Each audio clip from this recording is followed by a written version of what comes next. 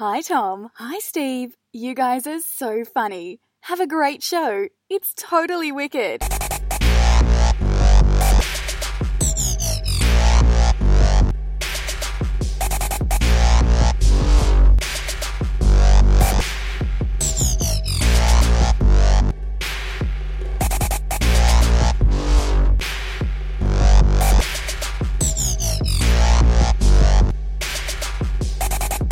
Welcome, everybody, to Masters of Profundication. I am Tom Witham. I'm Steve Biles. And I guess this is trailer season. Did you know this? Yeah, like everybody gets together and makes a circle and gets a concrete pool going, barbecue. Yeah. No, you probably don't move your trailers, do you? Like, they're called trailers, but nobody actually moves them around. So, or is it a different kind of trailer that you're talking about? Movie previews. Yes, like we discussed before, they're called trailers, but that makes no sense anymore. Right. Yeah. And they're really not, I mean, they're technically not previews. No? You know what we should start a campaign and start calling them content samples. We've got the poll. We could change the culture. I think that Content samples. Cinema content samples. That's what we should call them. We could call them CCS for short. Oh, I made it to the theater in time to see the cinema content samples. It just rolls off the tongue. We got to go to a movie. We say that out loud. We should wear suits, put glasses on, sit down like right in the middle so everybody Like can a hear couple us. of bean counters. Yes, like completely official. Have a clipboard. Yeah. Bring a clipboard with us. Okay, we've made it for the cinema content sample. All right, watermark, go. All right, like just start checking out boxes. And then just start acting disgusted. Like, oh my God, this is all wrong. This is all wrong. Shut the whole thing down. Shut it down. The iambic pentameter was not utilized to its fullest extent. I know. In view of this cinema content sample. I recently was bombarded by Jurassic World 2 trailers. I think it happened. I think we finally reached the pinnacle of absurdity because I saw a preview for the preview. I saw a trailer for the trailer. Like I literally saw the trailers dropping tomorrow. A trailer about, and that's what I'm saying is I got interrupted. I was doing something on the internet, and whatever I was doing, there was like this pop up. It's not even a pop up. It was just one of those ads that swipes across the screen that you don't like. Yeah. And it was New Trailer Thursday. That was the thing. New Trailer Thursday. The thing I saw actually had clips from it. It was like a little tiny, maybe 10-second thing that showed some of the dinosaurs and crap. And then it's a New Trailer Thursday. So it was it was seriously a trailer for a trailer. Yeah. It's called a teaser. And it's like, I'm sorry, but who's that excited for the Jurassic World sequel? That movie was terrible. It was a lot of money. Well, yeah, but that's because people are stupid. And it's disappointing. Well, you know what their grab is this time? Like Jeff Goldblum. That's right. We did it. We did it right this time. We have Jeff. We got Jeff. He's not washed up or nothing. He's going to be in a movie. He's sick of doing those apartments.com ads that make no sense. Jeff Goldblum's having his comeback moment. He was in Ragnarok, the Thor movie. Actually, I didn't see it. I didn't see Thor Ragnarok yet. But I heard he was really good in it. He was funny. It's one of those movies like you watch it and you expect any kind of cohesive narrative, you're going to have a bad time. If you're just watching it for the romp, for the entertainment value, then yeah, it was pretty good. Like the sci-fi elements were utterly ridiculous. Like why would a immortal alien god talk like a Nemesis guy from New York or something like that? But it's fine. Whatever. You just got to look past that. It is what it is. It was funny and it was, the action was pretty good. Good use of Led Zeppelin. So, I like him in Life Aquatic with Steve Zissou. I never saw that. I just have a love affair with that movie. But he plays a character that is just phenomenal. I love it. He plays Jeff Goldblum, I guess is the best way to put it. And in reality, doesn't Jeff Goldblum just play Jeff Goldblum in all of his movies? Oh, yeah. He's a tier 3. Yeah. Callback. Yeah.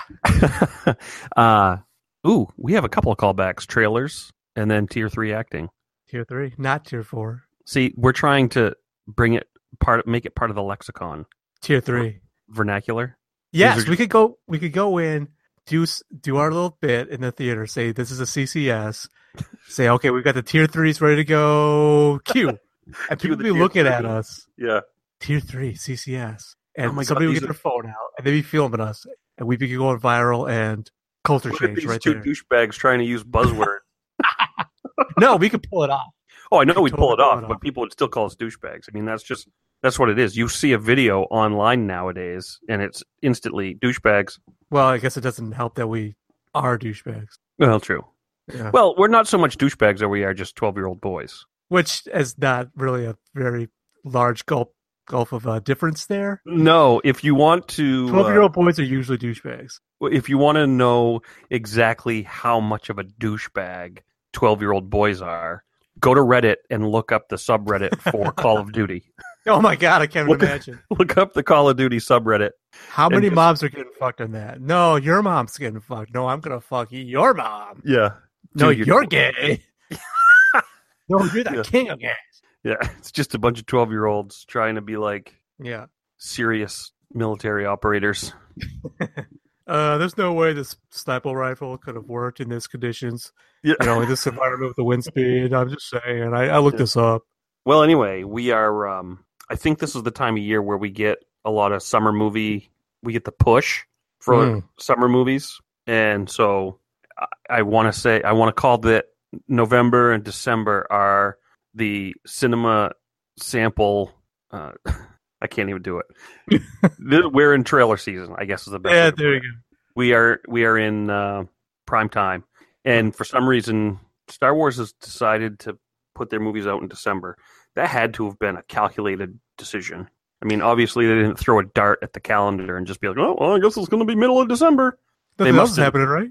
Yeah, they must have known that that was going to be the time that they were going to, Christmas, so toys, because at least half of George Lucas's money has come from merchandise. Oh yeah, it's definitely a toy. Maybe even more than that. But consideration. we put it out second week of December.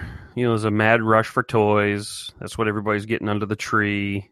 Oh yeah, and you know what the fucking toy is gonna be? The number one goddamn toy, Porg. I had to think for a second because, I'm not on the Porg hate wagon yet. You know who is? You? Well, I mean, lesser important people besides me. No. John Boyega, the Finn. I guess there's an interview with him. I watched part of it. He's like, "Ugh, porgs." He's like, "Oh, disgusted looking and shit." Well, yeah. probably because he's no longer the thing Cute that everybody's one? watching it for. Well, I wasn't Yeah. going to say that. I was going to say like Black Stormtrooper. minority in a lead role. Yeah. He's like, "Steal my thunder, will you? Anal raping space Yeah. penguins." Throwback. Yeah, it's just all kinds of things. You're in review. But I wonder with some of these movies, because we talked about it a little bit last week with the Star Wars in the 30 cut down to 35 minutes.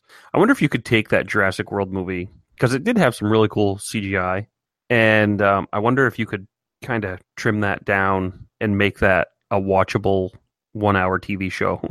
Oh my god. You know what I mean? Well, all you have to do is abandon some of the side. Like this, Jurassic World was a movie that was a Frankenstein monster of at least 3 or 4 different movies that got abandoned halfway through script writing. Yeah. But since they spent enough time and effort and money doing it, they're like, "Well, we're going to use it."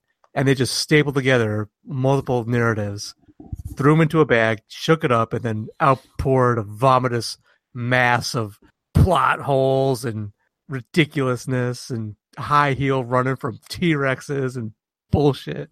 Well, if you're running from the T-Rex, you got to look good doing it. Ugh. She did look good. She always looks good. Yeah. She looks a little bit more beefy in the trailer, too.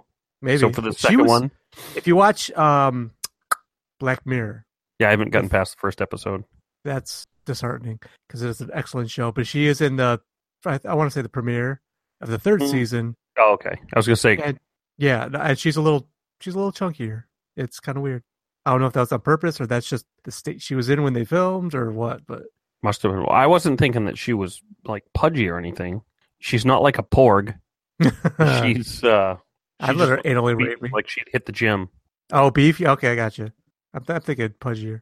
So I just was all body shaming for no reason. Thanks. That's right. You just fat shamed her. You just left me hanging out to dry. I like that. That's great. Well, one good turn deserves another. You left me out to dry with the Game of Thrones episode. That was just fact checking. But I've done so good avoiding Star Wars trailers and spoilers and rewatching and I have not gone to. I mean, other than we have a gentleman that walks the halls at work just like beating the drum and ringing the bell, wanting to talk about conspiracy theories so bad. So bad. Yeah.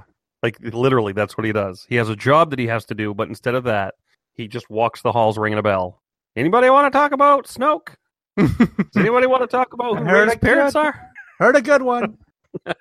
And I got to educate him. No, that doesn't make sense. They're not going to do this. No, he's probably going to be listening to this and hate us. Why? Because we're dissing him. Oh, I'm not dissing him. I'm giving him a shout out. Give him a shout out. There's a difference. You're famous now. You know who you are, too. Yeah, you do. But he's got the passion, though, and that's good. That's right. And, that's what we need. We need passionate people. I want, what I want? I want him to be a sounding board after I've seen the movie. Yeah.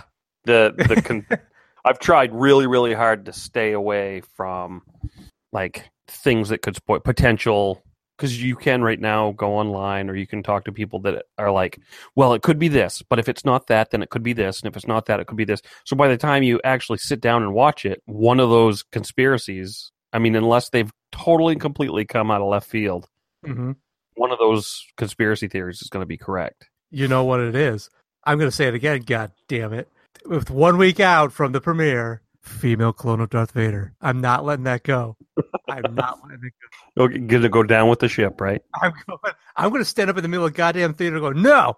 When the credits start rolling, no! She's Darth Vader's motherfucking clone. It's the only thing that works. Yeah. She's Anakin. See? She's Anna's kin. She's like not just Anakin, but Anna with two N's. See, and then there you go. There's another part of the conspiracy theory. She's kin. Anna Kin. Kin. Yep. George Lucas planned this all along. Oh God, I hope not. So yeah. But what if she was? What if George Lucas did plan this all along? What if this is all a grand scheme? What if it is? What indeed if? It got me thinking last week when you were talking about the is it Alexandria's I don't know, it was the library, the one in Egypt. Library of Alexandria. Library of Alexandria. Yeah. Ria or Alexandra? Alexandria. And then you said, well, what if it hadn't burned down? Where would we be? Right. And we wouldn't exist. Somebody would exist. It would probably be a super race. Like humanity as a species, where would the humanity be? Yes. That's actually... so when we decided on this topic of doing what if theories, what if questions, one of the things that I looked at online was very interesting. So I'll pose it right now, and you can take it. See what my take is. Okay. What if humans were twice as intelligent? You must have looked at exactly the same thing I did. Oh no! Don't tell me that one of your what ifs is going to be what if the polls, what if they weren't seasons? Did you look at the same one? Like we slid, click the thing, and it went, just like frame by frame, picture by picture, or maybe it's a different one. But yes, well, I was on the mobile, so it was just one. So let's see. Yes, yes. Okay, wait. So I only picked out 3 of those. Okay, and I didn't stick purely to that either. So because most of them were kind of dumb, but there were 3 incredibly, like the one that I found most fascinating. So let's erase everything that we just said a few seconds ago, and this is what I think is the most interesting. What if there were 2 races, advanced races on the planet? See, now I did see that one, because we obviously looked at the same website. Yeah. But I did not dwell on that one for some reason, so I kind of clicked past it. Well, I'll say that what I gleaned from it was that it would be a constant war for resources. Yeah. Well, yeah, okay, I guess the obvious one would be, well, see, that's interesting, because the first thing you think of is like Planet of the Apes, humans and other apes, because technically humans are apes, but humans and other apes are all sentient. And well, let's just say that it was a lizard. It was like reptilian people. See, that would be interesting too, because can reptiles form a cohesive society? Well, I mean, if they were advanced, what if the only thing, like, I mean, the difference would be like our DNA and all that. I guess what I'm saying is like, what if they were reptile people, and what if they were humans that were on a level intelligence? Right, and that's like one of the differences between mammals and reptiles is that reptiles don't have like communal living, like they don't have real societies. Like you'll have mice that live together and work together, and monkeys and stuff that assist each other and groom each other and make bands and go off and fight other monkeys and stuff like that. But reptiles are pretty much loners. They can hang out with other reptiles, but they're not forming up bands and going hunting together, like wolves or something. So a super evolved reptile could be intelligent, but would also not have strong societies, not the strength of numbers behind them. They'd be cold-blooded. Yeah. So they could be assassins, like they could be like, we could use them as niche labor, like, specific tasks. Well, hold on. They're at an equal intelligence. So these lizard people are not going to let us do that to them. That's the problem, because they wouldn't band together they wouldn't have the natural inclination to be able to band together to stop us from exploiting them. Yeah. Like if we discovered a sentient lizard race living at the center of the planet or something, Oh, one of my favorites. Yeah. We could probably exploit the hell out of them, because they would probably be like very low population, okay, very low cooperation.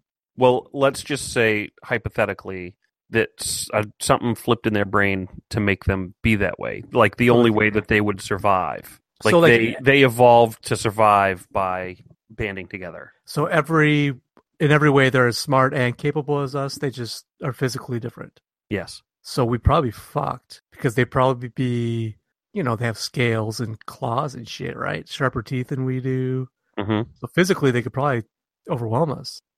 See, yeah, I started thinking about the porn that we'd have between humans and reptile people.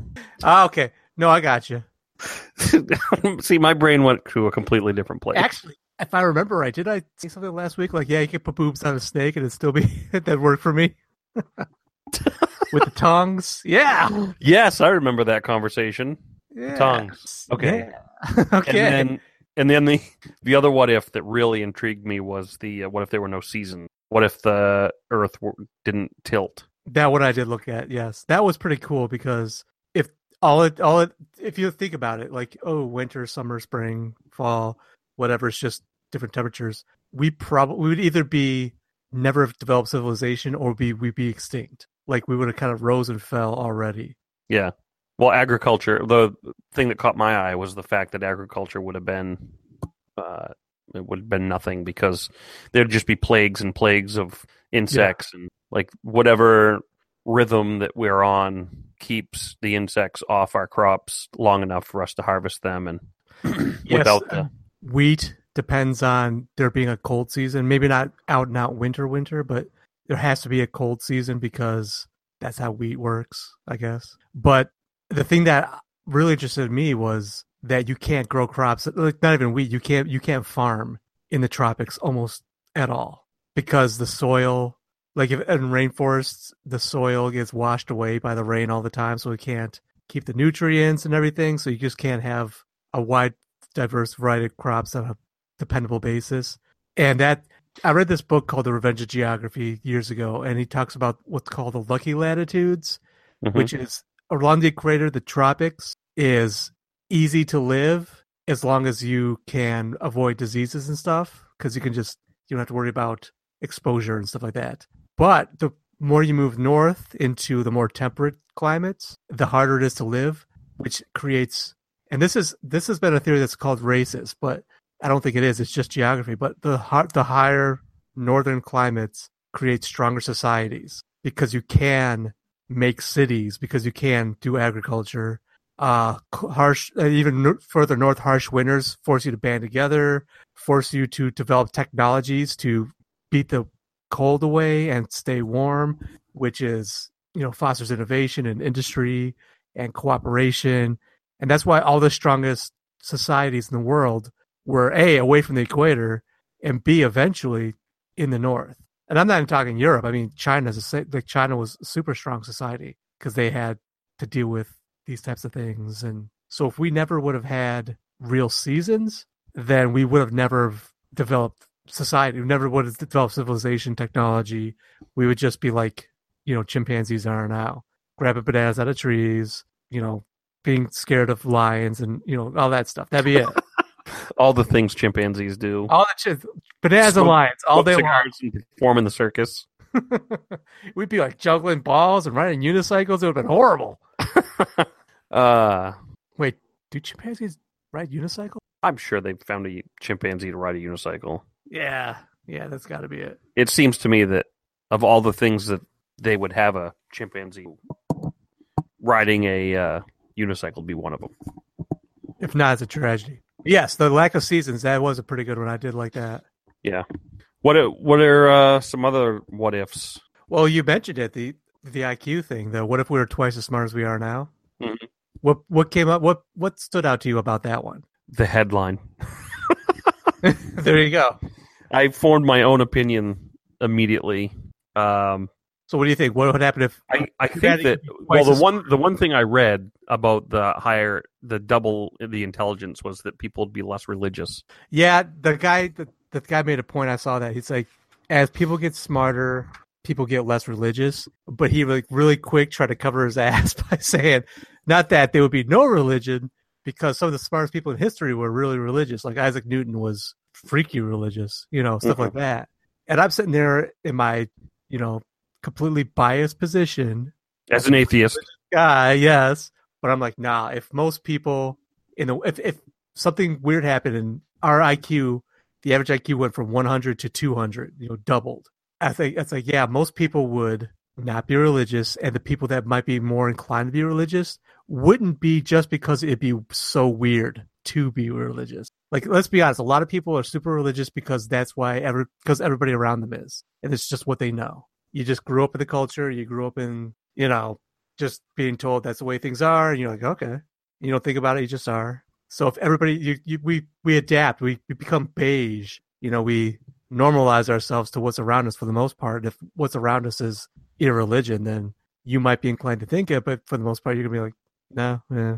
All right, never mind then. That's what I'm not going to disagree with that. But I do think that being religious, like super religious, and being having faith, it could probably be separated, because even the smartest people, I mean, when they dwell on their own existence, and who knows, maybe if you're super duper smart and you start dwelling on your own existence, maybe you come up with some different theories about faith. And that's, I guess I should have explained. Yeah, that's kind of what I mean. Is like religion as we know it, like the codified, this is what the book says is true, so it's got to be true. Yeah, organized.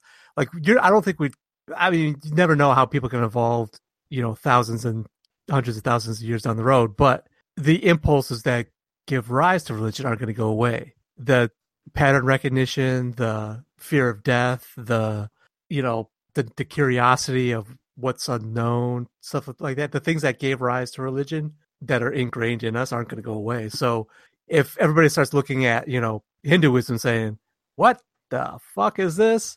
And starts abandoning it, and then goes to Christianity and Islam and Buddhism and whatever else you have, not Scientology, because that makes perfect sense. But anything else, you can't get rid of Xenu. But if you get rid of all that stuff, you just like throw out all the holy books, and you're like, yeah, okay, this is all a bunch of bullshit. You give it a generation at the most, and somebody's going to come up with something else that's not exactly proven or supported by evidence, but it's going to be, for want of a better word, religious, spiritual. Well, I mean, they'd have superstitious, twice the intelligence to come up with a way to manipulate people. Oh yeah, and that was also part of the thing. He said, like, regular street crime type of stuff would probably disappear, but really complex white collar corporate espionage type of crime would probably increase. So yeah, you would, if you had a religious or superstitious type of group of people, they'd have a very tightly narrative, philosophically sound bunch of hokum coming out, but it would be really tempting, probably. That's an interesting thought. Like, what if people were twice as intelligent? Would there be less murders, less, need for firearms? Would there be less war? I think so. I think because, just look at it this way. If everybody has an IQ of 200, like that's the average IQ. A genius is considered 1 50 something, I think. I guess it depends on the scale, but for the most part, genius is considered 150. So that means everybody on the planet is higher than genius IQ. That means, okay, look at the state of the world today.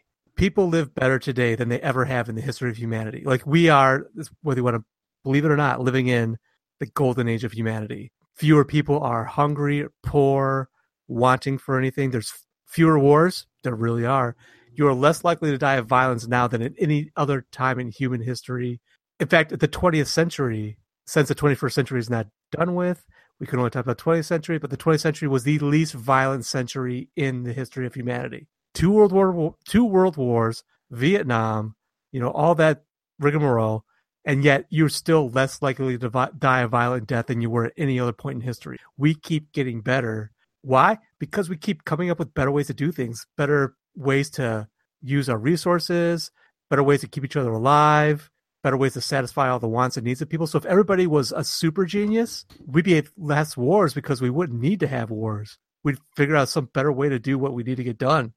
We wouldn't have to murder people in the street to do blah, blah, blah, blah, blah, because we'd have an app for that, something like that.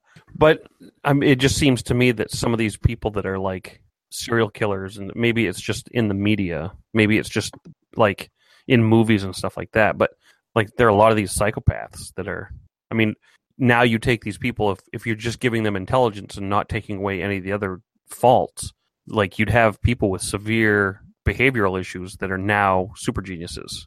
So you'd have psychopaths that are now smarter and able to be psychopaths that are, get away with things, or, it seems to me that, just having more intelligence doesn't solve the other problems that people have with their brains, or...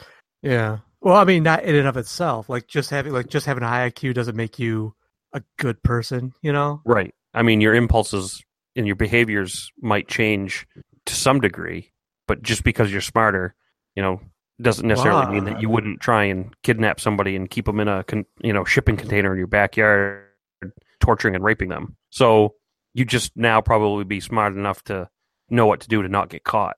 But would the other person be smart enough to know what to do to make sure you get caught? But look at it this way: where does psychopathy live? Where does bipolar, schizophrenia, where is this all born? In the brain. In the brain. So if everybody's a super genius, somebody's going to be able to map out the brain and find out exactly what structure and what bundle of neurons and what, fontanelle is going to. That's probably not the word I need to use. Anyways, what part our medicine would be better. Yeah, our psychology would be better. Like you could say, okay, this kid is totally going to be a psychopath, but we'll give him this little shock here and take 2 of these pills and he'll be fine. And that's it. So just being smart is not going to be the cure for it, but being smart will find the cure for it. Oh, I see. So, or being smart enough to know what to do with these people. If there's no cure for them, you can send them to Nebraska and fence them in. Yeah, because fuck Nebraska. We'll have super corn by then. Nobody needs Nebraska. Yeah, that was an interesting one. The double the IQ, double the intelligence. Trying to say, what other ones did I find? One I liked, and this is kind of a twofold one. What if we find alien life, but it's not quite what you're thinking, or what most people would think right away? So like bacteria? Well, that's one thing. Like, what if we found alien life? What would be the impact on our world today? Not what would first contact be like? What would the aliens be like? Still there? I am. My computer went to sleep. Oh, okay. You froze a little bit. Anyways, like if we found definitive proof of alien life, whether it be like ET or little worms crawling on a meteor somewhere, what do you think the impact would be for our society today? Like if tomorrow the president got on, said, okay, we have it. We have definitive proof of alien life. NASA's confirmed it. It's true. There's no ifs, ands, or buts. And then every government on the planet had their own independent scientists go, yep, we got it. It's there. We are not alone in the universe. What do you think would happen in a month, in a year to society? Well, I can't wrap my head around what would happen to society without giving it a little bit of a thought. But I know personally, my immediate thought process is that's a possibility for a new plague, or a possibility for an introduction of a new, disease or something. Like I wouldn't imagine any like that. When I think about movies with aliens and stuff like that, I think about they would have had to have been here for so long for us to grow an immunity to whatever they're bringing, because I highly doubt that an alien species coming to our planet would not have some sort of medical impact on us. Yeah, you're probably right. I mean, I guess it's theoretical. You could say like, some advanced species would have just become all robots by now and it wouldn't be biological at all. But even I mean, that's just kind of hokey. But yeah, like if we found some kind of like space bug, yeah, right. If there was a space bug, my immediate thought was they'd have to contain it in such a way it would have to be quarantined, or keep it in outer space, or do whatever you need to do to keep it off the planet. I know that every time NASA launches something to another planet, like they're really, really diligent about making sure there's nothing on it from Earth that would contaminate Mars, because their biggest fear is, they send a rover to Mars with a water bug on it, and then it lands on Mars, and then they're looking for life, and they're like, oh my God, there's water bugs on Mars. Yeah, that's just ours. It's just our water bugs. Or if there is some sort of species or some sort of alien life up there, and then we send up a rover with a water bug on it, and then that species we just committed like horrible genocide. Yeah, genocide on the planet Mars because we decided to explore it. Which, whatever. Fuck them. Well, okay, so hypothetically, let's say we've a meteor, like I actually read a book kind of about this once, but like a meteor crash lands on the planet. It is completely quarantined. Like there's no danger of space influenza making its rounds. Just the knowledge that there is life elsewhere in the universe. What do you think how do you think people would react to that?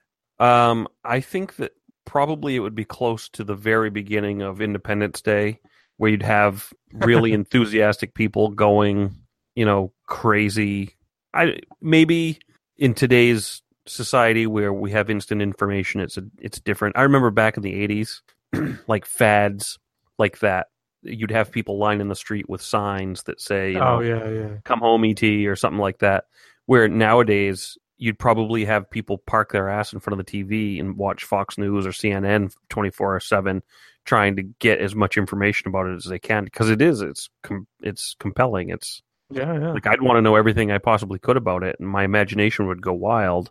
As far as like the economy, or like I don't know what would happen to the stock market the day they announced that alien life was real, but you would probably have television executives on the phone immediately trying to buy rights to things. You'd have you'd probably have all these scientific or science organizations that are trying to lay claim to things immediately. ISIS would probably claim responsibility. You know what I mean? Like, well, that's kind of what I'm thinking. Yeah. Well, to be honest, I feel like it would be business as usual.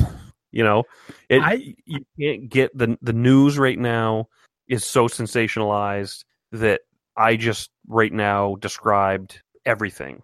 Like the stock market's going to be impacted by X. A terrorist organization is going to take responsibility of X. It's almost like if they said there is alien life, I guess it would depend if it's intelligent or not. If they said, yep, they meteor grazed the International Space Station, and then all of a sudden there were these new space worms that they're not intelligent, but that I want to say that there would be a big collective yawn. See, I think people would freak. You think so? Like rioting in the streets, or not that bad, but I think people get stupid. Like let's say like I talked about, like a meteor crash landed on the planet, and it was known to have like complex, like almost like insect-like life that was not intelligent but definitely alive, not bacteria, but definitely like a complex organism that reproduced and blah blah blah, and it was from somewhere off the planet. I think if that location became known, different religious groups would try to blow it up, like straight out. Not necessarily ISIS, but definitely ISIS. Not necessarily. Like I truly think that there'd be some religious groups that would be freaking because that would destroy at some part of what they claim the state of the universe is. Now, not most of them by any means, because religion's nothing if not adaptable. Most religious groups would just fold it in and say, yeah, no, it's all part of God's plan. But there'd be some that I think would freak out. But the biggest thing I think would happen, cults. Like the brand new cults would be forming within like 2-3 months. The space bug cult. Space bug cults would be springing up all over the goddamn place. Like, look at the Hail Bop thing, the Heaven's Gate. Yeah. That was based on zero anything except for there's a comet passing by and we can go and we kill ourselves and we'll put our consciousness up there. Jeez, I think some of those dudes castrated themselves. I mean, that's how crazy it got. So what you do when you're in a cult? Yeah, well, you got to do something. I don't know. You can't just sit there and wear a jumpsuit all day. It gets boring. There was a headline that came across Yahoo News a couple weeks ago that some Russian on the International Space Station said that there was a bacteria that formed up there that, I don't know. I honestly, that's exactly how I feel it would go, is I ignored it as fake, fake news. Well, that's the thing. Like, if it's corroborated over and over again, then all of a sudden you can't ignore it. That would be yeah, you're right. If it was like one stupid pop-up ad, guess what? We found aliens. You're like, yep, sure, click. Don't care. Yeah. But if it was like a press release from, like I said, the president and NASA, and all of a sudden the Chinese and the Russians and the European Space Agency are all getting on there and saying the same thing. Oh yeah, this is legit. Then I think people would start losing their shit. I really do. Well, if you remember from the movie The Arrival, they sort of explored it a little bit about, I want to say there was no dialogue in that whole scene. It was just like television reporters was the most dialogue. And it was along the lines of classroom, people wheeling TVs into classrooms and, people on the street checking their phones with the news. I don't disagree that people would kind of get lathered up a little bit as any big news, like the space shuttle blowing up or 9/11 or those types of things. Like, I feel like if the president held a press conference and said, we've been contacted by intelligent life, they're right now communicating with the International Space Station, they come in peace, it's a message of peace, yada yada yada. I really feel like people would pay attention for a week, and then if there was no further news, it would, like the stock market would jump, and commemorative welcome alien signs would be made, and I really feel like as a society we've been so just bombarded with sensational news that we have a shell. We're immune to that kind of stuff. We're in a generation now where like ridiculous news is 24/7, and we're just sitting here consuming it. And if they said, the aliens are proven to be real, you'd have 300 million Americans sitting there going, well, how's this going to impact me? I still have to go to work in the morning, Right. I still have to feed my family. I still have to, make sure the stock market is doing what I want it to do. I still have to, but my show's on. You're going to interrupt my fucking football game for this? But that alien's not cool as the one I'm watching now. Yeah, but I think that that's how it would be. I don't think it would necessarily be ho-hum, but I think that it would be an unwanted distraction that people would be like, okay, cool. We all knew that. We've watched enough movies where, they're coming in peace. What are they going to look like? Yeah. Well, I think it depends on, like you said, how much we're getting. Like if it was the International Space Station or SETI or something like that gets, coded message that from beyond that's obviously intelligent, but all it is like the equivalent of interstellar Morse code, and that's it. It would be huge, and then it would disappear. You're right. Yeah, like if SETI got a message back saying we're an alien species, we're peaceful, we're so many light years away, there's no way we're ever going to get to you, but here's our message. Mm-hmm. I think that it would be. Yeah, I mean, I think they would try to build up community. I think there would be a lot of like committees about, okay, what do we want to say back to them if we can send a message back? Yes, but like that, it would be very engaging, but also you're right, very like background noise to most people. This is what I imagine. I imagine Monday Night Football. I'm sitting here watching it, and they decide that they're going to release to the people of, that they had received a message from an intelligent life force that can't make it here, but their message did, I guarantee that would be a scrawl across the bottom of the screen. You know what I mean? See, I don't think so. I think if it was actionable, like verified, everybody was on board with the same everybody was agreeing. Everybody was saying, yes, this is true. We're not fighting about this. There's no contention here. There's no disagreement. I think it would be at least interrupted. I don't think so. I think that it would be a bumper commercial. It would be a bumper commercial for the 11 o'clock news where they'd say, SETI receives an intelligent signal from outer space. News at 11. Man, and then you'd go back to your show. I'm just not that cynical. I really, that would literally, I mean, whether people react or not, that would literally be the most momentous thing to ever happen to the history of humankind. Seriously. Like a verified, no ambiguity to it whatsoever message from an alien species. That would be the biggest thing to ever happen in history, ever. I think it would be, but I don't think people would think that. I know, and I don't think the masses would think that. Like, I'm at the point where I'm that cynical yet. I think people would.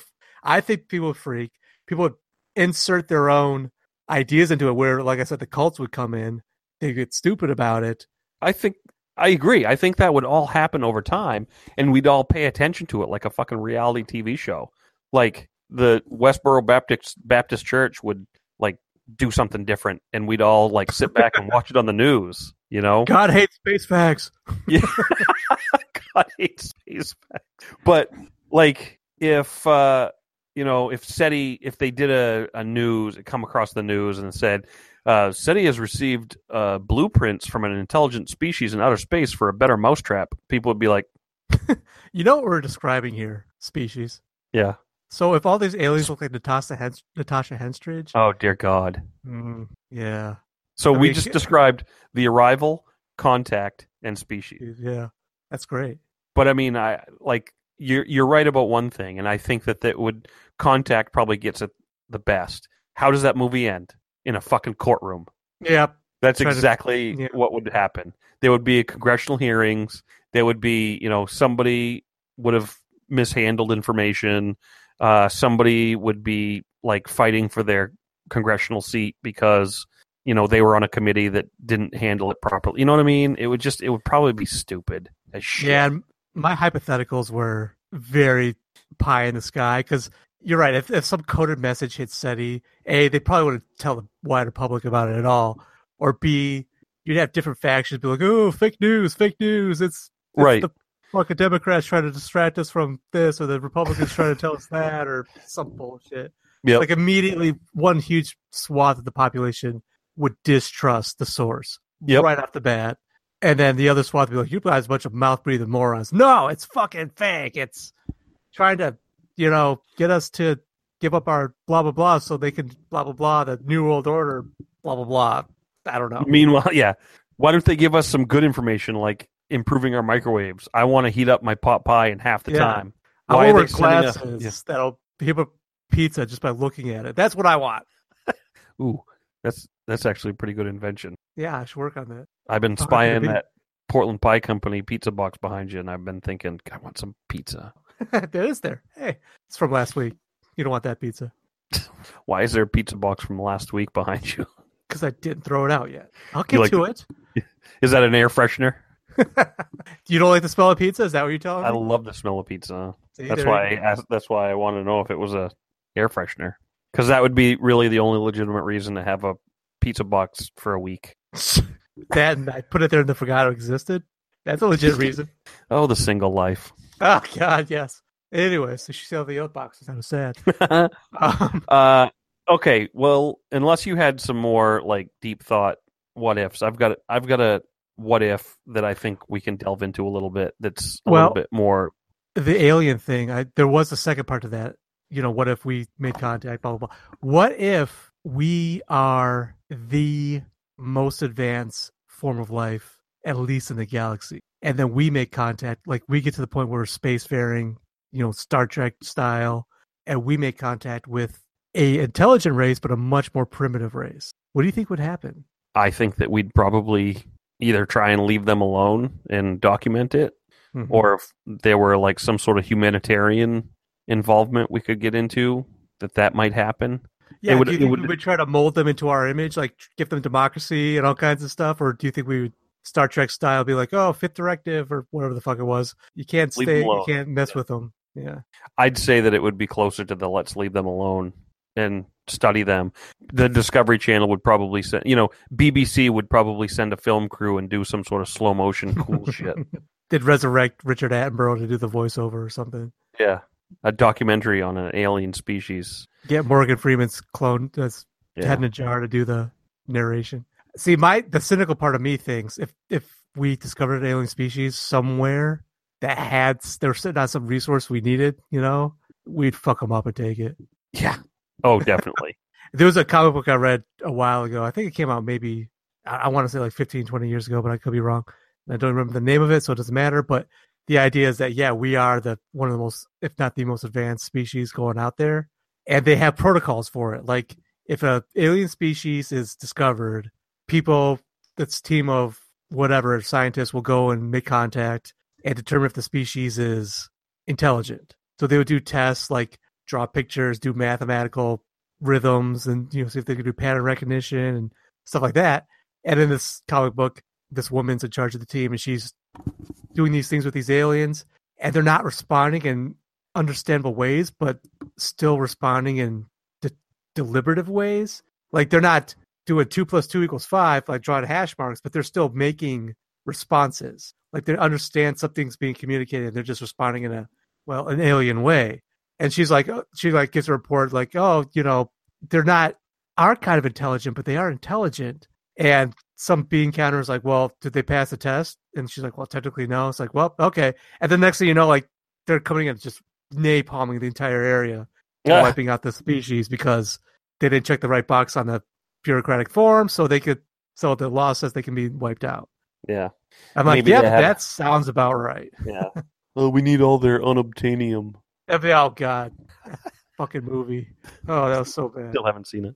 Oh, don't do yourself the favor and don't see it. I'm gonna, because they just built that huge Avatar land at Disney World, so I have to at least be in the know when I go there. Is there a demand for that? Like James Cameron's going to make he said he plans like 7 parts or some bullshit like that. Yeah, that seems... Is there even a demand for that anymore? Like who's clamoring for the Avatar sequel? Nobody's clamoring for the Avatar sequel except James Cameron. Yeah, because he made $1 billion on it. And Disney. Disney they didn't go all in, but they built a huge section for their park. Yeah. It's huge. So it's Disney, so they're like, your motherfuckers are going to like it whether you like it or not. Crank it out. Crank out. Get that money. We need people to show up. So I'm just going by human history. First contact between technologically superior civilization and one not so technologically superior doesn't usually go well for the lower civilization. Well, it depends on what you mean by less technological, because I've seen the movie Guns. Aliens. Yeah. Hey, get out of here, stupid dog. He's trying to eat my I'm sorry. pretzels. Oh, he's contrite, you can tell. Come on. Yes, my puppy. Oh, look at that. He says, rub my face. I need to get a gerbil. A hamster, something. I need something to love me. A guinea pig. Which Are there is any guinea pigs in the wild? Seriously. Do guinea pigs live outside of pet stops, pet stores, and, crappy apartments? Seriously. There are no guinea pigs in the wild. Feral guinea pigs, is that a thing? What if there were feral guinea pigs? What if there were feral guinea pigs? We'd probably be overrun. Those sly little hordes bastard. of fat little things coming and chewing our toes. You should get a fish or a plant. Something where if it dies, I don't give a shit. Yeah, that's good. That's a good idea. Try and keep it alive as long as you possibly can. If I had a fish, I would tap the glass all day, every day. Would you? Are you one of those people? Oh, God, yes. I'd be like, come on, fish, do something. Go in the castle. Go in the castle. I have a sucker fish. You know what that is? One that thinks it's cool, but really isn't. No. He doesn't wear a flat-brimmed hat. His friends told me he was cool, and he believed it. That's why he's a sucker fish. Well, he cleans the algae. That's why they call them sucker fish. But they basically cling to the side of the tank with their suction, trying to clean the algae, trying to eat it. And this thing's a monster, an absolute monster. He's like tipping over shit. Like we've got giant like castles and pineapples and trees and shit, and he's just flipping them over like he's fuck this shit. Yeah, it's all a lie. He's gigantic compared to, what you normally think of one of those fish. He's the Godzilla of your He aquarium. is. He is absolutely a Godzilla. I can't remember what we named him, but we should rename him to Godzilla. Gojira. Okay, so what was your new what if? Well, okay. So this, I don't know where it's going to go. I don't know if it's a touchy subject. It probably won't be. But what if the 1989 Batman did not get made? Do you think that we would still be in the state of successful comic book movies? See, I do, just because, I mean, there were successful comic movies before. Superman. Like Superman. And, okay, there was one successful. Well, the second one did pretty good.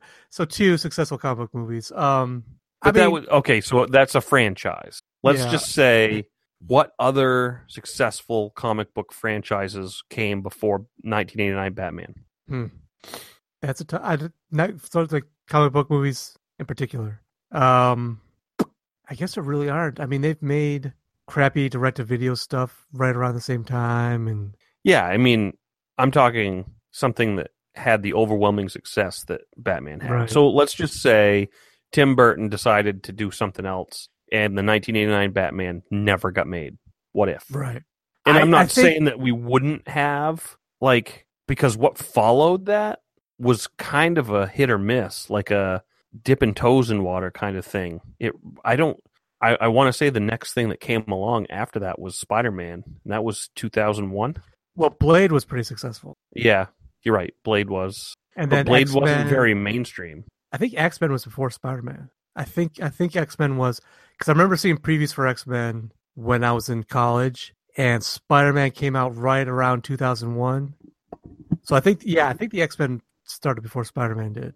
But The original Men movie. yeah, the first X-Men movie. But you're right, because of the success of Batman, the sequels that were shitty got made, even though they were shitty. And then finally Batman and Robin put the nail in that coffin. But by that time Blade was coming out, which was pretty popular, then the X-Men, then Spider-Man.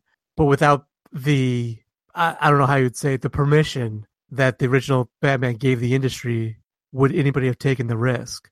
Like, I could see a Superman got rebooted before any of the other stuff like X-Men got made, just because people knew Superman. Right. Like, Yeah, I could see Superman was a household name. about the time that they quote unquote killed off Superman in the 90s. I could see them, if Batman hadn't dominated the thoughts of the moviegoer, I could see DC trying to push for a Superman reboot around that time.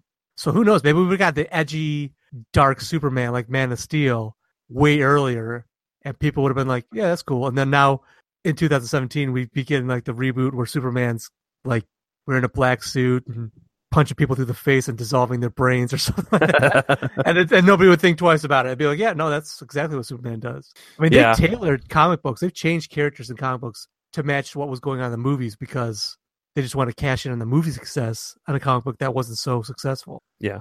Like, they changed.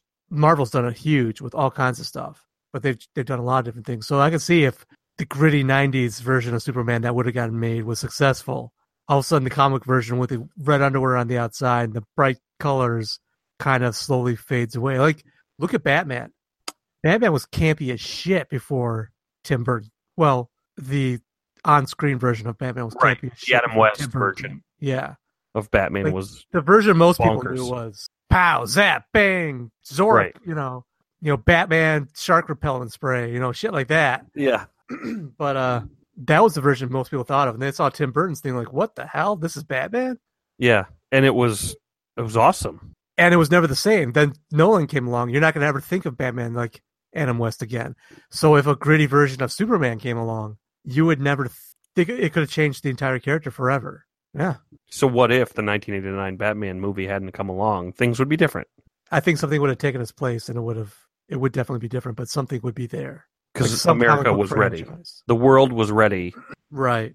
For that somebody kind of would have had the franchise idea. Like a wealth of material ready-made with a fan base that can expand pretty quickly. Yeah. Because, I mean, Hungry. you start with the kids and the nerds, and then it goes bigger from there.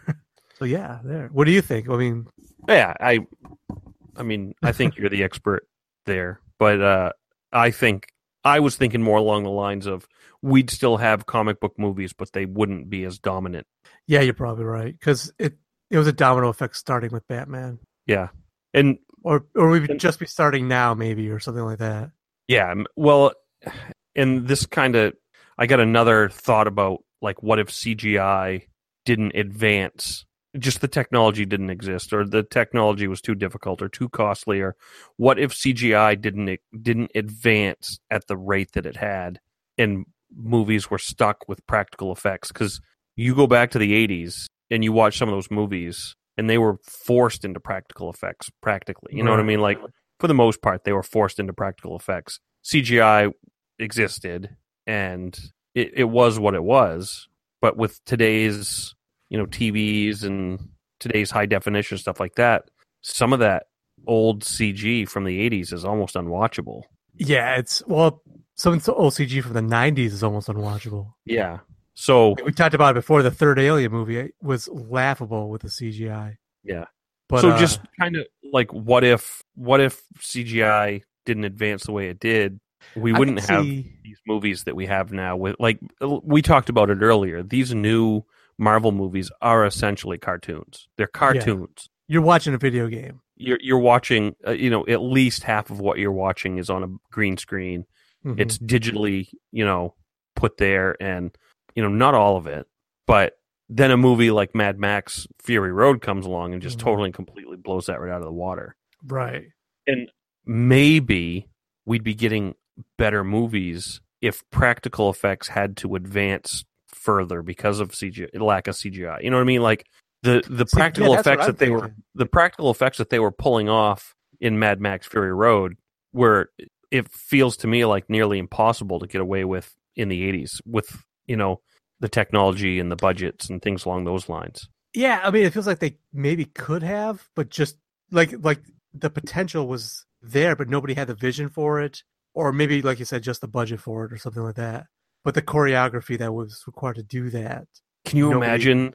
Yeah. Can you imagine what practical effects would be like today if CGI were too expensive and too hard to do?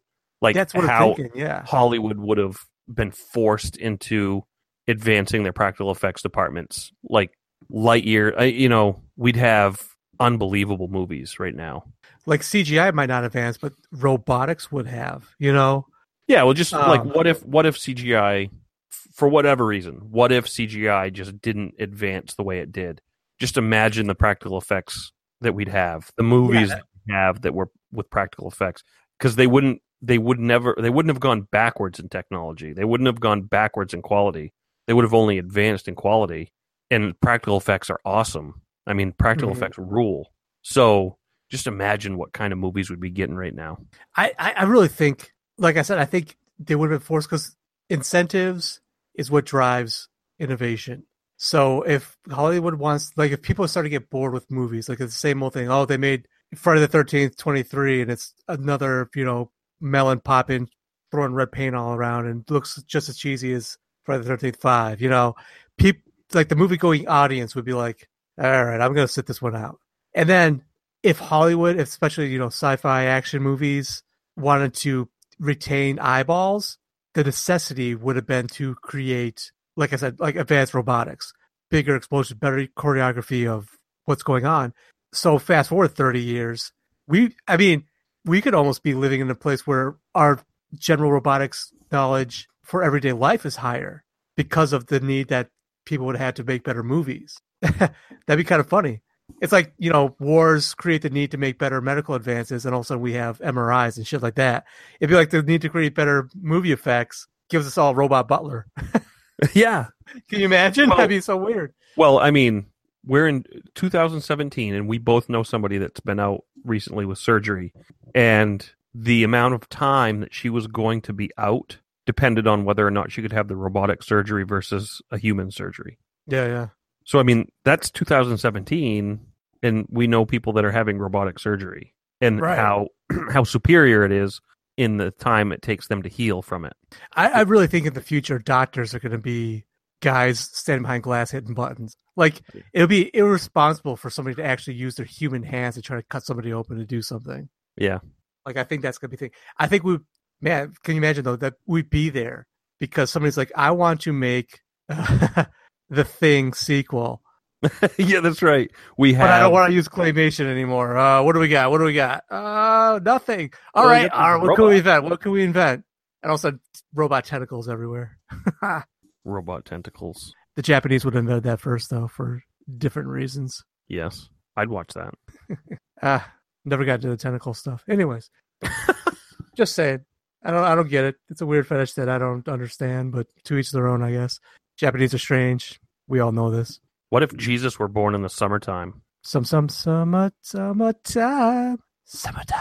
Christmas would be in July. Well, you know the truth about that, right? That nobody really knows the season. In fact, it probably wasn't, December. Not that it wasn't December. Hush your tone. I know when Jesus was born. The early church just slapped something on a winter solstice. Christmas is a newest iteration of a winter solstice celebration that goes back as long as there have been people. As long as people have been living in cold weather, there's been a winter solstice celebration. The defeat of the long night and the triumph of the days becoming longer. It's hey, we got to bolster our spirits because the dark times are coming. The heart of winter is coming, but the days are getting longer, and we're going to celebrate that. There's been a version of that in every society that lives in a cold winter climate. At some point, Christians are like, yeah, and Jesus was born here too. Yeah. Or born Jesus was born on December 25th. You can't convict me otherwise. Yeah. So that's when I get my presents. Jesus is born here. He wants you all to give each other shit. Yes. Boom. You know that early pilgrims and shit, the Puritans didn't celebrate Christmas because they thought it was gaudy and distracted from the true worship of God or some crap like that. They thought Christmas was bad. They also only had sex the missionary style, so. But they drink a lot of beer too. I don't know. All I know is that I like Christmas. I like the traditions that come with Christmas. I like my own. I settle into my own groove. I stay in my own lane. I'm not going to fuck with anybody else's religion. I'm not going to fuck with anybody else's holidays. As long as nobody fucks with my, menorah, putting up a Christmas tree and listening to Christmas music and celebrating the way I want to celebrate. Yeah. Regardless of when Jesus was born. I like the tradition of Christmas. Yeah, and that's everybody does. Like you have mentioned before, I am an atheist. I still like Christmas. I like the feeling of it. I like the, celebration, the coming together, the goodwill. The people bringing the baked goods. Yeah, the baked goods, gaining 10 pounds. like nothing. Then the guilt and shame of January. Yeah, it's great. Anyways.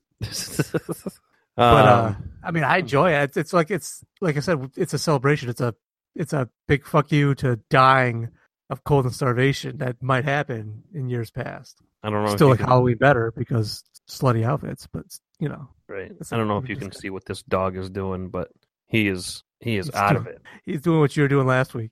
Yeah, he is totally and completely he's he's trying so hard to keep his eyes open, and he can't do it. He wants to be a good co-host. He does. You're probably going to be witness to a seizure here in a second. Oh shit! He's not due for a seizure. He goes in these cycles, but look at him. He's gonna lose it.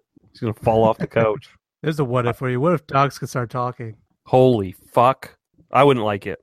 No, because they reveal secrets. Dogs would be blabbermouths. Like cats would be manipulators, but dogs would be blabbermouths. Yeah. It even took me off my game a little bit. Have you seen the Summer of Sam? The one about like a while ago. John Leguizamo. Yeah, and he plays the serial killer. What's his face? That the dog talked to him. He didn't play the serial killer. I know, but it was about the serial killer. Sort of. Well, yeah, it was more about the heat in New York City in that summer of '69. Listen, buddy, do you wanna move to a different location or what? Yeah, let's go to the strip club. Oh wait, you're not talking to me, are you? Never mind. No, he's just the way he's positioned. He keeps almost falling off the couch, and it jolts him awake. Well, that's what dogs do. They don't plan their naps; they just nap. God, I'm so jealous. Anyway, you're watching that movie, and it's a straight up movie, just legitimate. Like, here it is, New York City. It's really hot, trying to deal with all this drama, and then all of a sudden, his dog starts talking to him, and it was really off-putting. Really off-putting. Well, I mean, yeah, Well, wasn't the dog in the toilet? It was like a dead dog, right? No, it The was. dog's head was in the toilet. Well, I don't remember that part. I thought that it was a black lab and it was just sitting there. It was his neighbor's dog. It was his neighbor's Like- dog. I thought at some point he kills it. It still talks to him. Yeah, probably. But the first time it talks to him, it's just standing there. It's just like sitting there next to him, like looking up at him, and he looks down at the dog, and all of a sudden the dog's like, "You know, you got to kill those people, right?" It's like, yeah, I know. Yeah, because my I thought dog. you were gonna say it, but it, Yeah. Well, I mean, when dogs start talking to you, they tell you to kill people and abort your baby brother and fuck it in the ass. Labby. I don't know, Labby. Oh God. I'm pretty sure if my dog could talk right now, he'd be like, "Hey, I noticed you had some of those hot dogs in the fridge, and I could use one." They need to be in my stomach. Just saying. He is a glutton. So, you ever think about the big what ifs, like the big historical what ifs? Like, what if the South won the Civil War? What the South won? What if D-Day didn't happen? Something like that. Well, So, what if the South won? What do you got? What if the South won? What do you think would happen? I guess I don't. I think that if the South had won, which I don't even know what that would mean, like, Right. so the North withdraws all its troops and allows a border to be, put into place. That's where usually the South- scenario people talk about because nobody thinks plausibly the South would have actually conquered the North, like Right. actually turned the whole country into the Confederate States or something. Right. I don't think that would have ever happened. I think what would have, had the North said, "Okay, we've had enough. Too many people dying. We understand. We're going to separate. Yada yada yada. We'll just move our people back." That's more plausible to me than Yeah. the South riding in on Washington D.C. being like, "Okay, this is all. You're all part of us now. You're the Confederacy." hmm So I see two countries that the South eventually gets invaded again after the North reevaluates how to do it. You know what I mean? Yeah, and that's I agree. Or at least there would have been, if not a full invasion, then a lot of border skirmishes. Yeah. Because I look at it, people's ideas about it. It would have been, obviously uneasy and bitter, but you would have had abolitionists wouldn't have given up. They would have been like, no, we got to still free the slaves, even though it's not the same country anymore. They'd still their thing wasn't get the slaves out of the United States; it was get rid of slaves. Yeah. So you would have had a lot of agitation that way. I found something here. Oh, and the South would have had access to the Rio Grande through the Gulf of Mexico, so they could have controlled trade. So they would have tit for tat back and forth, and because the North needed Gulf of Mexico shipping and stuff like that from South America, and so the South would have choked that off, and it would have they would have flared up again. They would have fought again. Right. Plus, the South probably would have started pushing into Mexico, annexing territories in Mexico. Harry Turtledove wrote a book about this, like if the South had won, Yep. it would be a second war because It was actually a series of books. yeah, and one of them was the second war between the states was because the South was actually buying territory to get from Mexico to become a Pacific power. Yeah. Because the North would have had California, the South would have pretty much ended at like Texas or something like that. They wouldn't have been a Pacific power, but if they bought parts of Mexico, they could have been. And the North didn't want that because the North was like, you're going to choke off all access we have to South America. So they went to war again. Yep. And now in the book they lost, but I mean, who knows? But so, yeah, I mean, they probably would have gone to war again. And the South would have had a real radical change in its governance because they almost definitely could not have maintained a democracy. Because, the South would have almost definitely been forced to give up its slaves eventually, probably sooner rather than later. Slavery was going to disappear one way or the other because the rest of the world became slave free. There's big social movements in Europe to end slavery everywhere. Yeah. Yep. And they would have really the South had cotton. I mean, really, let's cotton and tobacco, and places like France and Britain could get their cotton from somewhere else if their people really, really wanted them to, like India. Mm-hmm. So Egypt, places like that, places like France and Britain had access to that wasn't necessarily the Confederate States. So they would have really leaned on the South. If you want to do business with us, you got to free your slaves. So slavery probably would have disappeared, but it would have been replaced by a weird apartheid system, like a legal separation of whites and blacks. Yeah. Blacks have almost no rights. They're not slaves. They get paid for the work, but like Jim Crow was, later on. And they they would have been probably out, like the white people in the South probably would have been outnumbered by the black people within a few generations. Even at the time of the Civil War, blacks made up like 40% of the population. So they would have kept breeding and they probably would have outbred the white people. So in order for them to maintain power, democracy would really have to gone out the window. Yeah. So they would be whatever you would replace it with. I don't know, oligarchy or something like that. And yeah. States' rights. And the North probably would have been really, really socialist. Like they would have gone the way of New England, which was heavy into big government, federal power, or like Europe. Not like, I'm not talking like communists like Russia or Cuba or something like that, but I'm talking like a lot of government in charge of a lot of stuff. Yeah. So it would have been shitty for everybody. Whew. So yeah, no good. No bueno. What if we didn't drop the bomb in Japan, Hiroshima? Or Like Nagasaki? at all, or drop the bomb At all. somewhere else instead? Nope. What if we didn't drop the bomb? Um, How much longer would World War II have lasted? a fair amount longer, I think. Like maybe not like a decade longer or something like that, but like Japan could have held out for a good long time. Well, I know, I can't remember the name of the operation, but the U.S. had plans on taking the southern islands in Japan Yeah. and basically paving them, like killing everybody on the island and paving the island and using them. Yeah. I can't remember the name of it, but there were people that were experts that estimated, millions dying. The number of soldiers that America would have lost would have been astronomical, and that would have paled comparison to the number of Japanese soldiers and civilians that would have Yes, been killed. civilians that would have just been absolutely obliterated Yeah. in the firebombing. Like they wouldn't have, if they didn't nuke, they would have firebombed the shit out of that place and killed every single human being and then just paved it. That was the plan. I'm going to look it up right now. Yeah, can't and like the two nukes scared the shit out of a lot of people. The world. It scared the crap out of the world. So if we had not, like, I don't know what your scenario entails, but if we had not dropped the bombs on Hiroshima and Nagasaki, but still the Manhattan Project was a thing and nuclear weapons were being made, then they would have been used somewhere else, probably to a much greater degree. Like by the time Korea happened, they would have been used then. In fact, I think Winston Churchill wanted to use nukes and force Stalin out of power, like right after World War II. Like boom, boom, ride the momentum, drop some nukes on Moscow, call it good. Right, and it would have been effective. Like if you had control of the nukes. Oh yeah, but we'd be worse off now if that would have been the case. Like if we could have, if we would have not knocked the Soviet Union out of the game early, I think we would be worse off today than we are. Just because the Soviets took care of Germany for us? No, I mean early by is like right after World War II. Like we defeated Hitler, and then guys like Churchill had his way, and we went straight at Russia. We went right at the Soviets, dropped nukes because they didn't have nukes at the time. We could have, we really could have, and we dropped the nukes. We cowed them, and all of a sudden the Soviet regime fell. It was just Russia, no Soviet Union, no Iron Curtain, no nothing. I think the world will be a worse place today than it is. Really? Yes.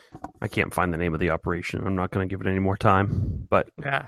I think it would be a worse place because competition breeds greatness. That is a principle I really believe in. so the race, The Cold War prompted us to develop computers and nuclear, harness nuclear power in a better way for like energy and stuff like that to go into outer space. Look what's happened to the space program since the Soviet Union fell, or even before. Since it became apparent that we were beating the pants off the Soviets in space, we stopped caring about space. right? And if we would have kept the momentum that we had in the 60s, like kept that same intensity, we would seriously be colonizing Mars right now. No doubt about it. Like flat out, or the moon would be a done deal. There would be like 51st state would be the moon or something like that. Like straight out. Like the moon would be a done deal. And we would have long ago colonized the moon, and we'd be seriously like building places on Mars right now. Yeah. But because we lost that competition, because by the 80s it was clear that the Russians were not going to keep up with us in space, we stopped. It was like, okay, who cares? This is why I super hope that China gets its shit together and becomes a huge rival for us. Like really rival us. Like militarily, yeah, technologically, space wise, all that stuff. I want them to become a serious rival for us because we are in a weird stagnant period. A lot of the problems we have in the government today, the infighting, the partisanship, is because we have it too easy everywhere else. Yeah. Like, I agree with that completely. Yeah, I don't want nukes to be flying. I don't want massive I want another Cold War where we look at each other funny and get ready for the worst. The worst doesn't happen, and then all of a sudden we find out that we are, we have cyborg bodies and everybody lives to be 1,000 years old. Something like that. Once the dust clears. North Korea. North Korea. You know what's going to happen with North Korea? They're going to turn on Kim Jong-un. Yeah, I mean, that's the most plausible thing. What I think is going to happen? Nothing. They got a nuke, and they're going to sit on it, and we're all be like, all right, okay, I guess. Well, you wouldn't think so if you read the headlines now. Every headline is, oh, they're going to nuke us. It's inevitable. War with North Korea is inevitable. What's China going to do? Whose side are they going to be on? Right. I mean, everybody's assuming Kim Jong-un's actually fucking insane and wants to nuke somebody. He's an asshole, and he's an idiot, but I don't think he's insane. He knows that if he nukes somebody, he's done. Like, that's literal suicide for him. Yes. It's to launch a nuke at somebody else. Yep. It sucks that they're a nuclear power, but they're a nuclear power. It sucks that Pakistan's a nuclear power, but it's a nuclear power. Right. So it's going to be like, fuck, we dropped the ball a long time ago, now we're going to have to live with it. That's what it is. What if the United States were the only country that had nukes? That's maybe the biggest what if of all, because that was never going to stay that way. I don't know. I feel like we would have been complacent. Like, we would have known that we could. Honestly, maybe I think the world would be even more peaceful than it is now. The idea I think that, so too. But we would have. But power corrupts, so we would have been the ultimate power. So the second anybody does something we don't even kind of like, we'd be like, button, just saying. Okay, never. So that would have been we. I think we would slowly, if we had some ironclad way to make sure nobody else ever got nukes, I think the rest of the world militaries would just kind of melt away. Because what's the point? Right. And then we would have slowly become like dictatorial. I really like. We'd have been like ancient Babylon come again. Just with the amount of money that we spend on our military. If we didn't spend that money on the military because we had nukes, I mean, if other countries just basically had a military just for show, like a right, I'm trying to think of a word, just a military that really didn't matter, they were just there for show, and I think our military would just be for show. Yeah, I mean, all you need is the nukes. Yeah, you're right. All you need is the nukes and like some way to quick deploy them, and maybe a force to go in and occupy or something like that. But with the amount of money that we spend on national defense, if that money were put somewhere else, I mean, just imagine how many diseases that we could cure. Like, oh yeah, what would be cured? The common diabetes. cold. Yeah, we would. I mean, diabetes. I mean, like, we could probably have cured a lot of stuff. Not necessarily just because you have money doesn't guarantee you're going to have that lightning bolt flash of. Right. I mean, imagine like the people that would get into the sciences and get into medicine because maybe medical school is cheaper, or maybe like those if you cure a disease, then you get more money than God. You know what I mean? Like, what if there were like a Nobel Prize for people that cured diseases that could pay? You know what I mean? Like, what if it was so beneficial to get into those occupations, and the drive was there to cure a disease, so you could get, not saying there isn't there now, but I don't think that people get into those professions now with the same fervor. Yeah. I think we're too litigious. I think we're too. Yeah. I don't think overregulated a lot of ways. Yeah. Overregulated, too litigious, and I think that probably that's why you see a shortage of nurses and you see a shortage of doctors. Hell, you see a shortage of pilots. Yeah. You know what I mean? Like, there are a lot of these occupations that you want somebody to be overpaid. Yeah, I know, right? Just imagine if we could. Teacher. Yeah.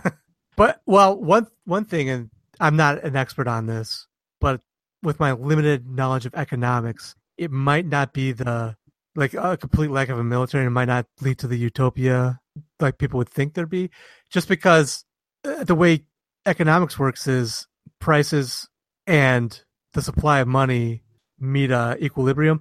It's inflation. So if you have more money, prices go up. So just because you don't have the money sink of the military doesn't mean all of a sudden the price of creating a robot heart is going to stay where it would be right now. More money in the economy means prices go up to meet it. So you wouldn't necessarily have more resources, like an explosion of people, like right here, right now. If today, in like next month in 2018, if we could take all the money we're spending, or like 2/3 of the money we're spending on the military, and pour that into medical research, then yeah, it would be like a gigantic boom in the market. But if we'd never had that money in the military, then we would not have like magically more money in medical research, because the prices of doing that research would have rose to meet the supply of money. If that makes sense. It does. Sure, well, what I was thinking was more along the lines of like 60 years. Like, imagine over the last 60 years we were able to downgrade our military and not spend. I understand that there might not be necessarily like a huge surplus of money just because we're not putting it in the military, but there would be, but it would be, prices would match that. Here's such a money. Right. But I'm also thinking the trajectory of certain occupations would go in a different way. Yeah, do you know what I mean? Like, all of it, if they stopped developing, maybe not developing, but if there weren't a need to buy 5 aircraft carriers and 20 submarines and like these things that cost billions and trillions of dollars, not necessarily allocating that money for something else, but just the trajectory of certain occupations might go a different way. Well, the problem with that, though, is, I think people underestimate how much the fear of conflict, the fear of being conquered, the fear of being in a fight motivates things. Like, the internet is a direct result. Like, the fact that we have the internet is a direct result of war, of the military. It came from DARPA, and DARPA is not doing things for the altruistic betterment of society. They're doing things so they don't, so America doesn't lose a war. Like I read a book, I think I mentioned this before, called War, What Is It Good For? Basically, we have civilization because of war. Because of the threat of war, brings people together, pools resources. Because of people coming together, we had to develop social systems that let everybody get along with each other, i.e. laws, police, supply lines, better ways of getting food grown and distributed to people. And then civilizations become big, so they become targets for the barbarians on the outside to plunder. So they must build up new armies to bring them out to fight the barbarians. So that brings up a tax code that needs to be fair and equitable, so people don't riot, so on and so forth. The whole book lays it out much better than I can. It's an amazingly good book. I recommend everybody read it. It's called War, What Is It Good For? But anyways, yeah, the central argument is we have amazing medical technology and transportation and entertainment, ultimately because we are a contentious race that fights each other all the time. But if war didn't exist, and obviously it would exist in some way, but if it didn't exist the way it exists now, or what you're talking about, okay, so we have that fear of being conquered, so we build bigger and better weapons and ways to just, use those weapons. If there were no need for that, say, conflicts were handled with diplomacy, just for whatever reason, our human brains evolved in such a way that, diplomacy usually settled most conflicts. Yeah. Just, it worked once really well, and then all of a sudden there was a blueprint for diplomacy to settle differences internationally. Okay, just imagine that happened. So there wasn't the need for the national defense that we have in the way that we have it. Just pretend. Sure. Do you think that anything else would fill that void for us to be innovative? Do you think that the natural curiosity of the human mind would push us in a way that we would find a way to compete with ourselves in order to do these things? Yes, I absolutely do. The question in my mind is, how fast would we make those advances? Without the impetus of conflict and fear pushing us. I think our natural curiosity would drive us to, our natural curiosity drives us to all kinds of things regardless of war. I fully concede that point. We've just developing something like sports or children's games. Well, I say that, but I mean that's still born the same desire for conflict and conquest. It's just sanitized. Anyways, but Right. Well, I mean, that's the thing is, we wouldn't, if we didn't have the need to kill our enemy in order to conquer them, like I imagine a space race for reasons other than to defeat somebody. Like I imagine, but that could be the fear too. Like if our resources are running out, if we're screwing up the planet bad enough, that would be the new motivator to get off right. Earth. So that's what I mean. That's what I'm talking about. Like, what would fill the void of war? Would it be the fear of something else, like resource crisis? Climate change. Yeah. An impending volcanic activity that was going to destroy half the planet overnight. You know what I mean? Right. Something else would fill that vacuum. Right. And I really do think, I mean, a happy, safe, secure, non-worried society is by and large a stagnant society. If you are happy the way you are, you're not yearning and searching and discovering new things. So I think the human condition means we're never going to be all completely satisfied. We will have that curiosity. But if by and large, you wake up in the morning and you don't have to, like if we lived in some kind of super utopia where you wake up in the morning, you don't have to worry about any other country invading you. You don't even really have to worry about going to a job because, the robots do everything and there's an abundance of whatever you need for everybody all the time. You just, what am I going to do today? Oh yeah, the weather machine is keeping it from being a blizzard, so I know I can go and take a drive down the coast. And then, in the afternoon, I'm going to meet up with some friends and have something to eat. Then we're going to go to this place and watch the new 3D movie that just came out. And your life is nothing but leisure and easiness. How many people are going to forego that to sit in a lab and discover new elements or work in a factory to build a better, spaceship or something? Like where's the motivation for that? Somebody would have to develop a system of reward that use something other than what we have now. Like it would be money by another name. It would be fear by another name. Fear of being regarded as lazy, fear of not being able to do some special thing that only the producers can do. Like you could have a multi-tier society where you can live your life consuming and not contributing, and that's fine. Or if you are somebody that puts out a product, makes a new thing, discovers something new, or even just does some manual labor to help advance some industry, then you get to experience some upper strata that the lower strata doesn't experience. So nobody's going to starve. Nobody's going to want for anything, but there's still going to be multi-tier society, and that would be necessary to motivate any kind of new advancement. But the real question is, who is John Galt? I was trying to avoid using the word capitalism and libertarianism, but there you go. Anybody that hasn't read Atlas Shrugged should go pick that up. Oh, yeah. Even if you don't agree with it, it's going to make you think. War. It's a what is it good for? big-ass book. And when I read Atlas Shrugged, I started Atlas Shrugged at least 6 times. Oh, yeah. And I could not, for the life of me, get through the beginning of that book.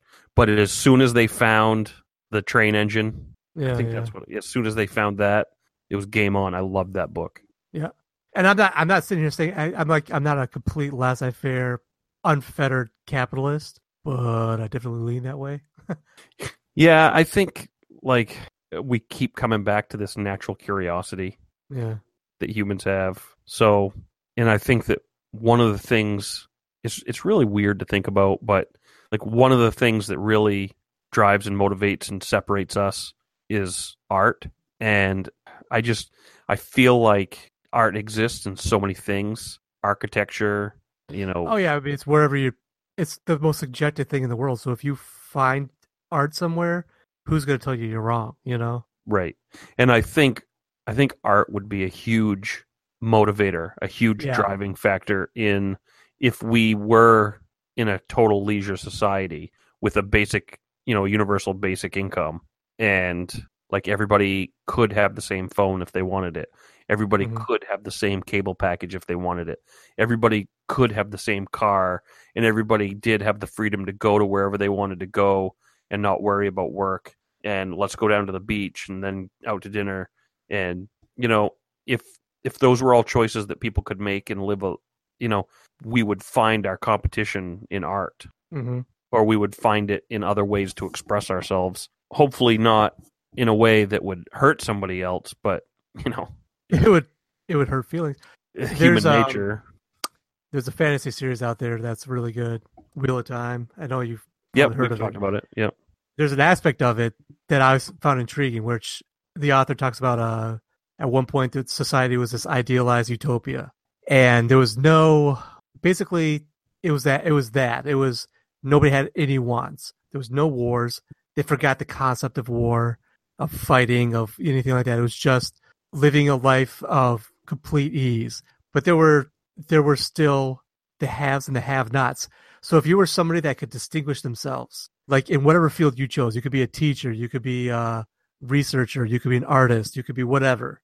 If you a healer, a doctor, if you could distinguish yourself in that field, you could earn a third name, and that would set you apart. That was the motivation. That was like the status symbol people always saw. So if somebody had a third name, like it could be, Bob Jones, but if you were really good at, making sculptures, you could be Bob Jones Lawrence, something like that.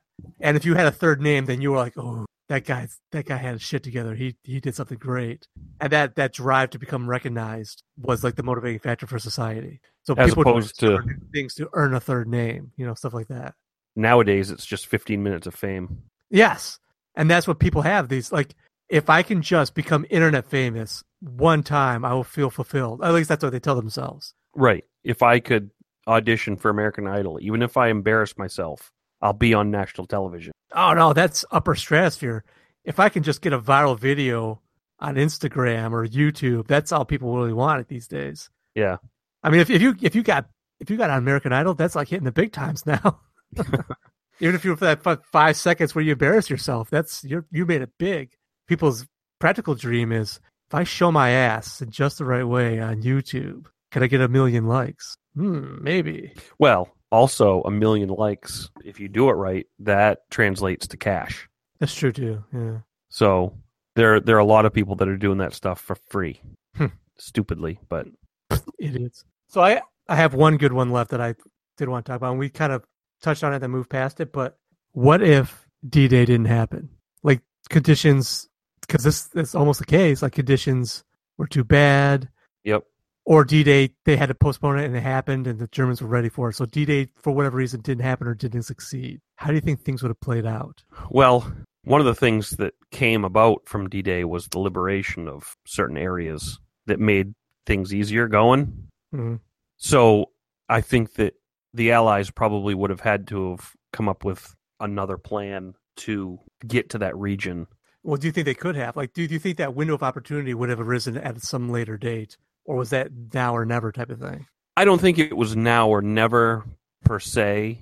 I know that they worked really hard to work or to misdirect. Do you know about Operation Mincemeat? Is that the one with the dead body? Yeah, they put fake papers in a trench coat of a body that they needed to wash ashore in a certain place that would reveal at the Allies' plan to invade X, Y, and you know what I mean? So it was total misdirection, and like they needed a lot of things. I guess what I'm trying to say is they needed a lot of things to fall into place in order for this to succeed, and it did. Like you said, if any of those things didn't succeed, I think that they would have played their hand, and then maybe the Germans would have been a little bit more, or taken it a little bit more seriously. Because I don't think that I've heard now that it really wasn't as consequential that Hitler slept in on the morning of D-Day. Right. From what I understand, he slept in most days. Yeah, they couldn't have not mobilized what they needed to quick enough. Because, right. Like you said, they were bamboozled. So yeah, just because he slept in didn't mean that, they caught him unaware. It was, he did that routinely. So it wasn't like Hitler was a military genius anyways. Like, he wasn't a strategist who would have been able to turn the tide if he would have been paying attention. Right. He was a bungler. Got but lucky a lot. The people that he put in place to do that yeah, right. may have, if the opportunity presented itself and the Allies didn't react the way that they were supposed to react, and then they were thwarted, that may have just tipped their hat and the Germans would have been prepared for any other type of invasion. Like, now that we know what their intentions are, I think that the U.S. probably would have had to have conducted, or the U.S., all of them, really, the Allies would have had to have conducted more airborne operations, putting more people behind enemy lines to fight from, a different direction, I guess. So I think that if D-Day hadn't happened or was unsuccessful, you would have seen probably more brutal warfare. You probably would have seen harder fighting. You would have seen more deaths, simply because the strategy that they would have had to have used in order to liberate and use land as a jumping off point, it would have been harder to capture, I guess, is what I'm trying to get at. Lots longer slog through. See, from what I could tell, there seems to be like three scenarios. Like, one is, like you said, the Allies could have still won, but it would have been a much harder slog.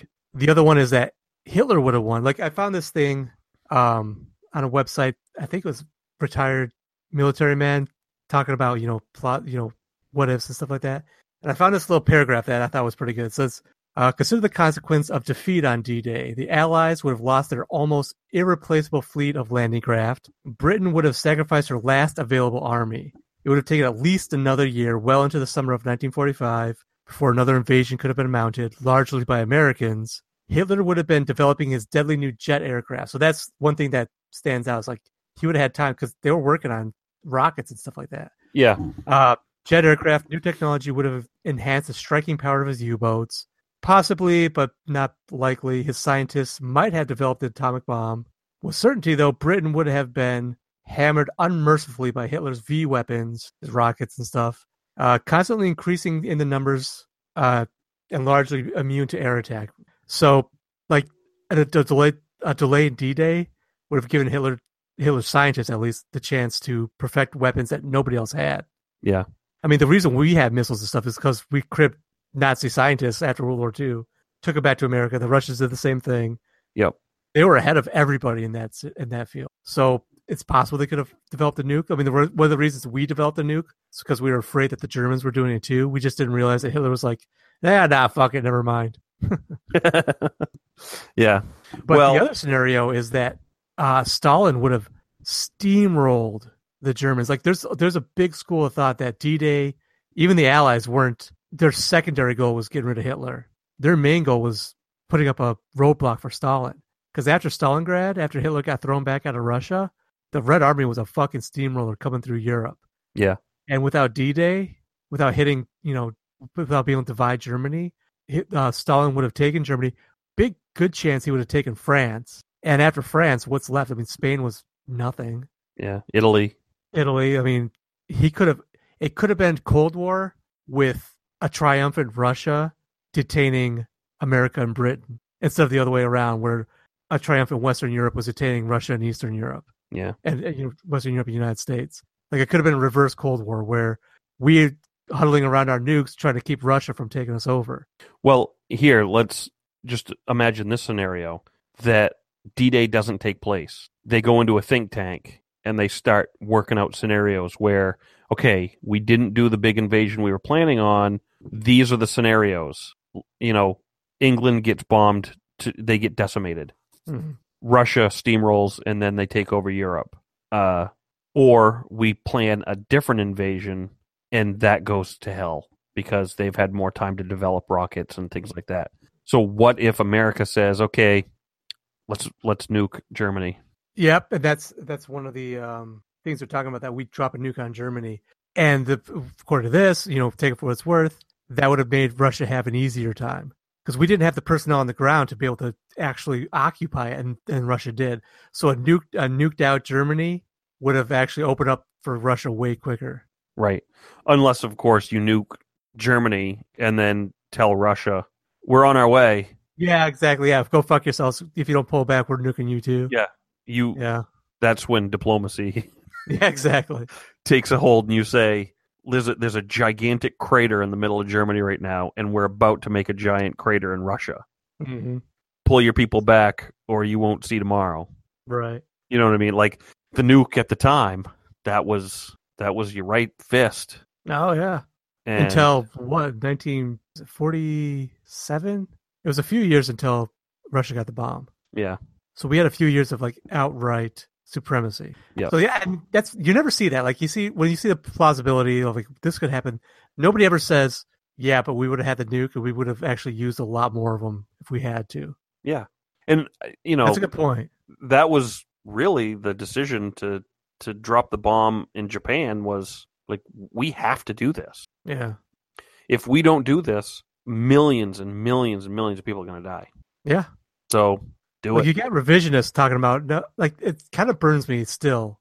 Every time people like Hiroshima and Nagasaki, I mean, there are tragedies in that the loss of life shouldn't have had to happen, but the blood's not on our hands. Not really, because that was the lesser of two evils. Yeah. And that's so bared out by every logistics, every examination of the numbers.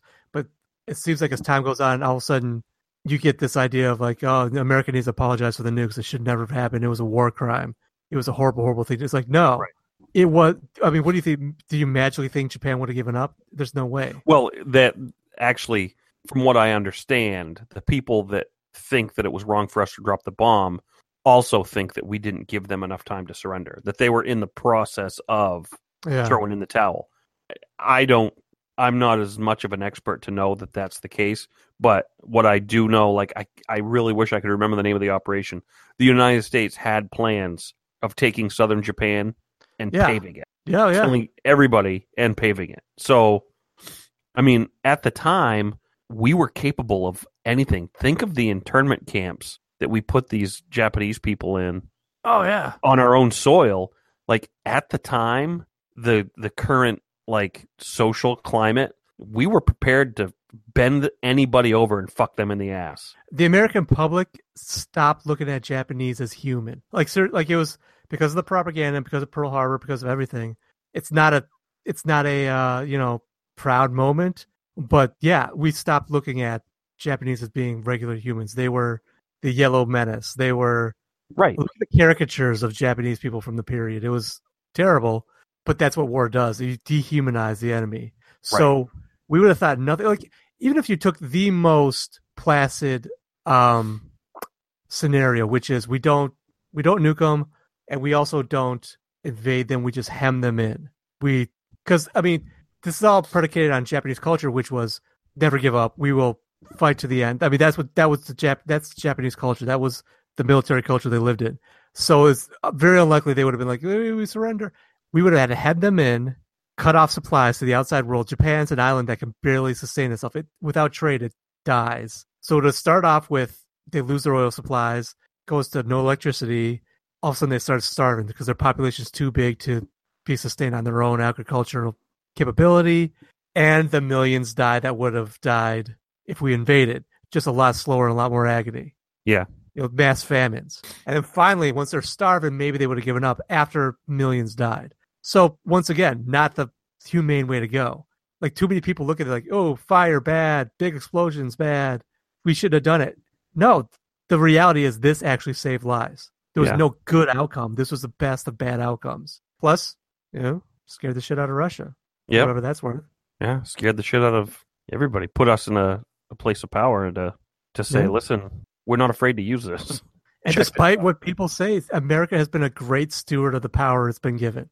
It really has. We've set up an international system of laws and fair play that has benefited the rest of the world immeasurably. And global trade. Yep. And I was just about to say cash. Yeah. And cash runs everything. Like, more people have been risen, like I mentioned earlier, more people have been risen out of poverty in the last, 70 years than at any period in the history of humanity because of what's called Pax Americana, the American peace. Because of American power underwriting everything. We say, okay, shipping lanes in the world are going to be open. If you play fair, you get to join the rest of us in international trade. You get to develop your industries, and you don't have to worry about your pissant little neighbor coming in and taking you out. Like, look at the first Gulf War. Saddam Hussein's like, I want to invade Kuwait. And we're like, no, you can't. And we stopped him from doing that. And that was the assumption. That's why people call Saddam insane, because it's like, what do you think was going to happen? The understanding's been for 70 years. No, you can't just invade your neighbors for no goddamn reason. And that's why I think we dropped the ball in Russia recently. And we'll get away from the politics. I'm going to stop there. But yeah, so what if D-Day didn't happen? What if D-Day didn't happen? We'd be worse off. What if the Cold War didn't happen? We'd be worse off. If the South won the Civil War, we'd be worse off. Worse off. I'm not sitting here right here and now saying we're living the best of all possible worlds, but fuck, maybe we're close. Yeah. And again, like you just said, we're good at making the best of whatever situation we're in because we're America, world police. We really are, and that's a good thing. Yeah. So this has been a very politically heavy episode. I don't think we meant it to be, but and religious. And religious. What we've been steered away from for almost a year, we finally collapsed it on ourselves and jumped into. When we conceived of this, we said no religion, no politics. Yep. Well, we held out for a while. And you know what? We could have dipped our toes into all kinds of very more heavy and contentious subjects that we aren't. So I think we're doing good. Yeah. And anybody listening can form their own opinions. I mean, right. I'm not sitting there like saying I am Steve Piles, the expert on all things global political. Like somebody could come back with me with facts and figures that would completely sink my position. It's a distinct possibility that I fully acknowledge. But from what I understand, this is where you've read books. I've read things. If it's in a book, it's true. So I've seen Ken Burns documentaries. I know. Goddamn right. Whoa. Yeah. So have we put the what if to bed? Probably not, but I do want to ask you one thing, and this is, if you don't want to answer, it's fine. Like, I thought we could end on a personal note. I am agnostic. Okay. That wasn't it, but cool. Oh, okay. So am I. And atheist. You could be both. But that's another discussion. But, by definition. I guess it's all about labels. In your life, personally speaking, do you have a what if moment? Like a moment that you're like, if I had done this, or if I had chosen a different path, what, like, not even saying, like, is there a moment you recognize that was the pivotal moment in your life? Not even saying your life would be better if you had chosen a different path, but it would be radically different. Like one moment in your life. I'll get personal. I don't mind. I've got the mother of all what ifs. Okay. And it is incredibly personal, but I'm a very nostalgic person, but I don't like to dwell on what ifs. Mm-hmm. And not recently, it was actually quite a while ago that I had to pump the brakes a little bit, I guess, just because I'm a human being.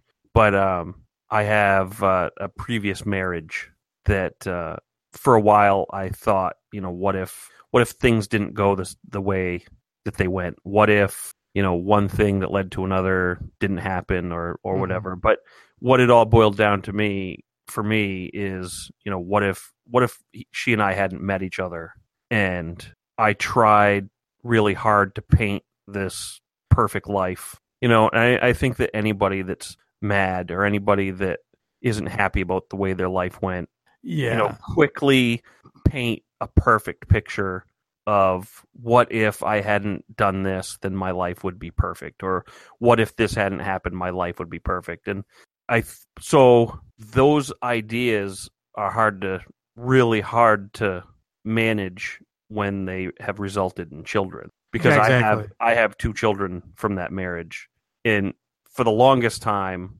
I was mad because I felt like I had maybe met the wrong person and married the wrong person, and then I lost out on a part of my life, when in reality, if I hadn't met that person and hadn't married that person, these children wouldn't exist. And I don't know, I'm sure you have some sort of comparative feelings, but for a parent to think about anything happening to your kid is almost like, I can't think of bad things happening to my children without like this searing pain in my heart. You know what I mean? Like, right. It's a low level of depression that, you can't dwell on it. Yeah. You can't dwell on it.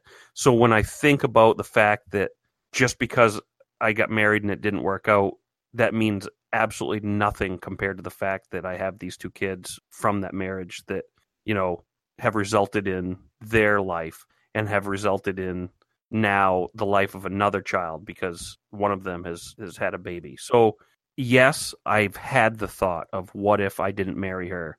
I think that I'd be I'd be lying if I said I never had that thought because I'm a perfect human being.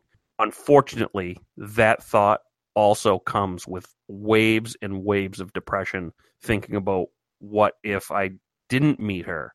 What if I hadn't married her and these kids didn't exist? And that feeling of guilt is so overwhelming that I would have that thought that it flips. Like, I don't know. It's a top heavy thought where you think about it like, oh, I would have had such an awesome time in my 20s because I would have, that's bullshit. That is total bullshit. And it's not a fate thing. I don't believe in the whole fate thing. To a degree I do, I guess. But had I not met her, had we not been married and not had those kids wouldn't exist.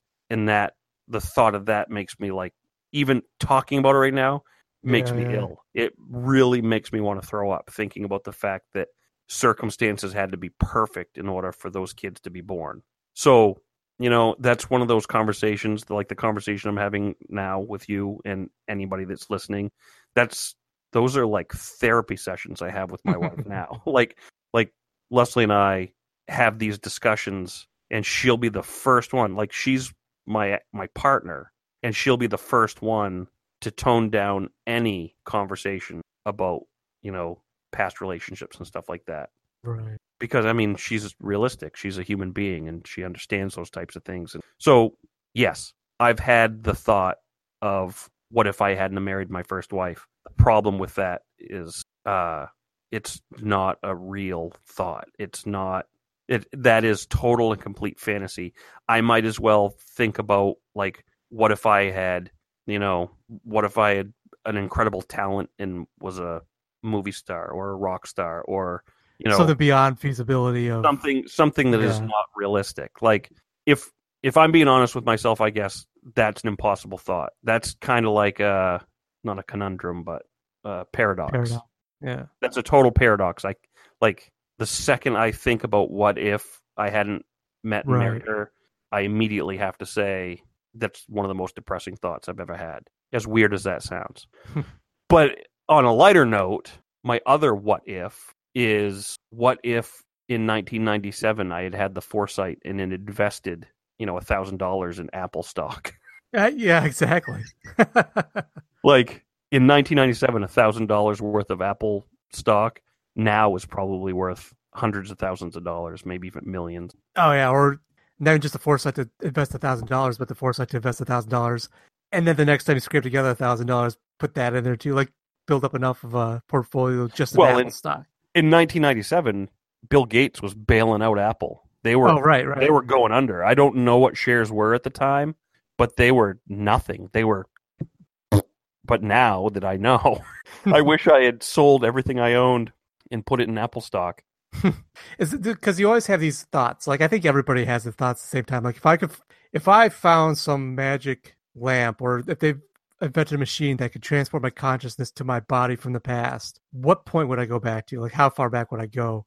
Like, I always had thought, like, geez, if I could relive my life again, like, just take everything I know now and stick it in my body in the past, at what point would it be good? Because you think, well, if I became, if I was an adult in a 10-year-old's body, life would suck some gigantic ass, because you could be treated as a 10-year-old, you could have 10-year-old's capabilities, but you're an adult. You wouldn't be able to identify with other 10-year-olds. You couldn't play games with them because they think of you as weird. But you would have a platform which to launch the rest of your life. Okay, now I'm going to save up everything I earned cutting grass, and buy that Apple stock. I'm going to, the second I get a chance, I'm going to start making predictions to people and wow them because I know the future, crap like that. But, I'm going to find that girl in my neighborhood that I had a crush on. And since I know how to talk to women now, like, this isn't me personally, but since I know how to talk to women now, I'm going to knock her off her feet, and we're going to fall in love, and we're going to be high school sweethearts, and we're going to, I'm going to be married to the hottest girl on the planet because I knew exactly how to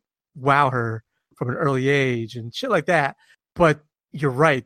The implications are horrible if you actually sit down and think about it, because it's like, well, I didn't marry that hot girl from the neighborhood. She married somebody else and had 3 kids. So my selfish desire is going to make sure those kids are never born. Right. Or if I start predicting the future, am I going to stop the future? Like if I was actually paid attention to, like if I contacted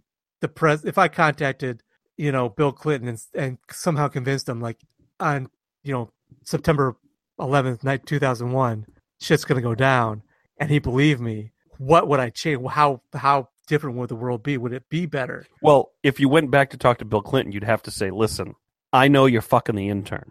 It's like, listen, Monica Lewinsky is a name that we both know that you need to do something about. Yeah, I'm going to tell you something about a blue dress. Do you like things cigars. sticking? The answer is no. She keeps the dress. Oh, God. Keeps the dress. Maybe I'll just keep it let. I'll go back to Nancy Kerrigan and don't walk out of this building right now. Yeah. I mean, there's all kinds of things that you could go back. Do you remember a show? We may have already talked about it on here, but it's called Early Edition. Yeah, about the newspaper. Yeah, a guy. It's CBS. Yeah, he gets tomorrow's newspaper today, and it's got all these news things in it, and he sets it about himself to go and stop all these crimes and stuff. Kind of being aware of it and maybe seeing a little bit of it here and there, but I never sat down and watched it. Yeah, it was an interesting show. I think it only lasted a season.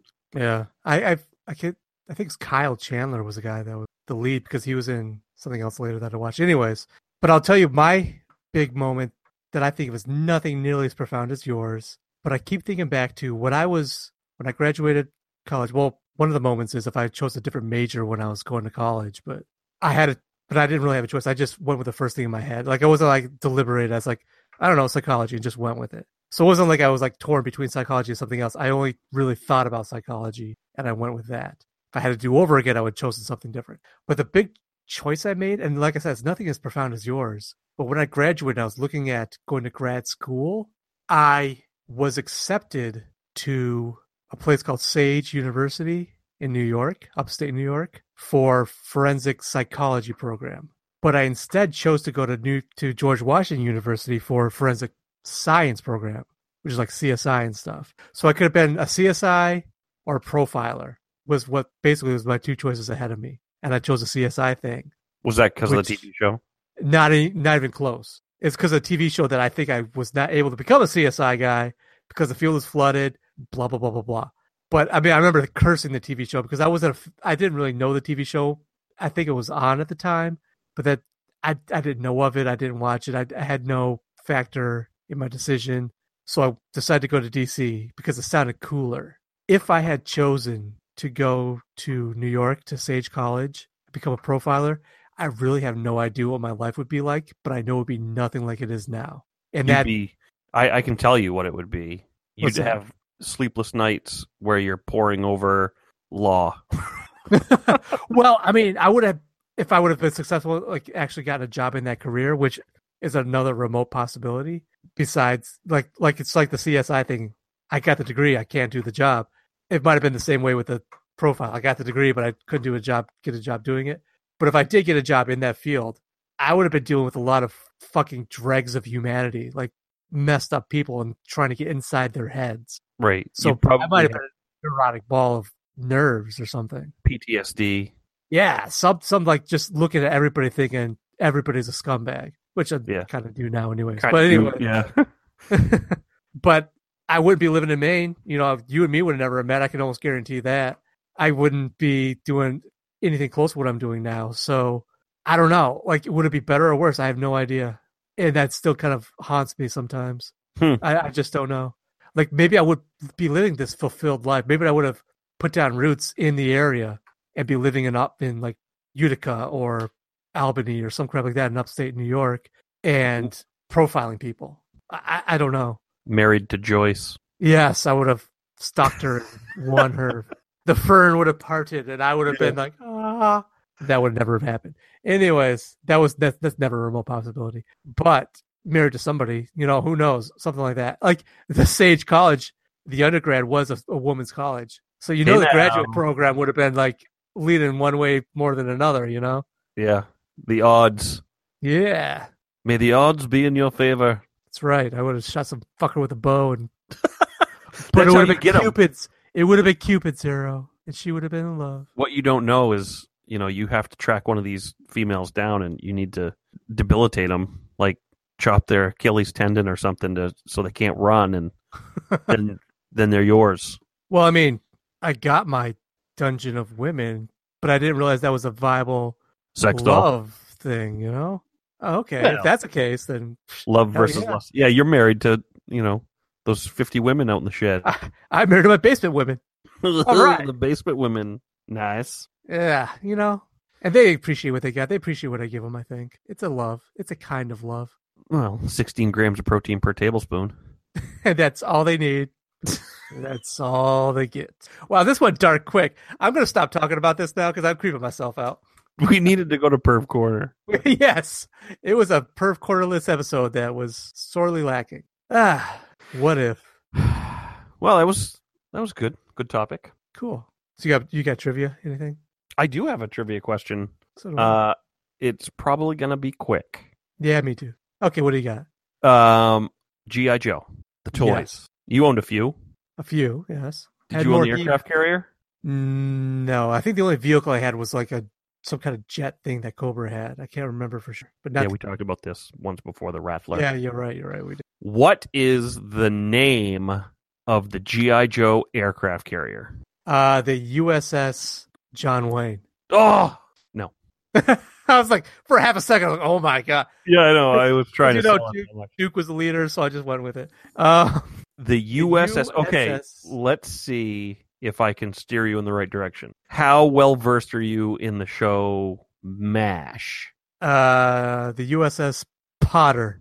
Okay, my favorite character from MASH. It's their last name. USS Klinger. Don't pretend that wasn't your favorite character. No. The USS Transvestite. No. Wouldn't that be awesome? So your favorite is not the USS Hawkeye, I'm guessing. Nope. But that would have been awesome. The USS Hot Lips. Final answer. USS Hot Lips. No, it's the USS Flag. That was the last name of a character in MASH. Oh. I'm sorry. I don't know MASH as well as I should. Oh. Who was Flag?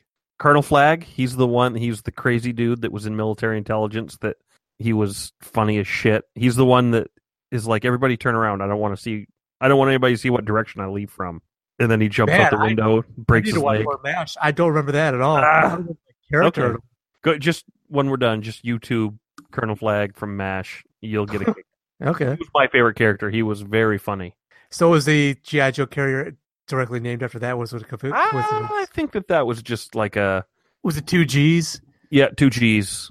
Okay. The USS Flag. Like Randall Flag. The Man in Black? That's right.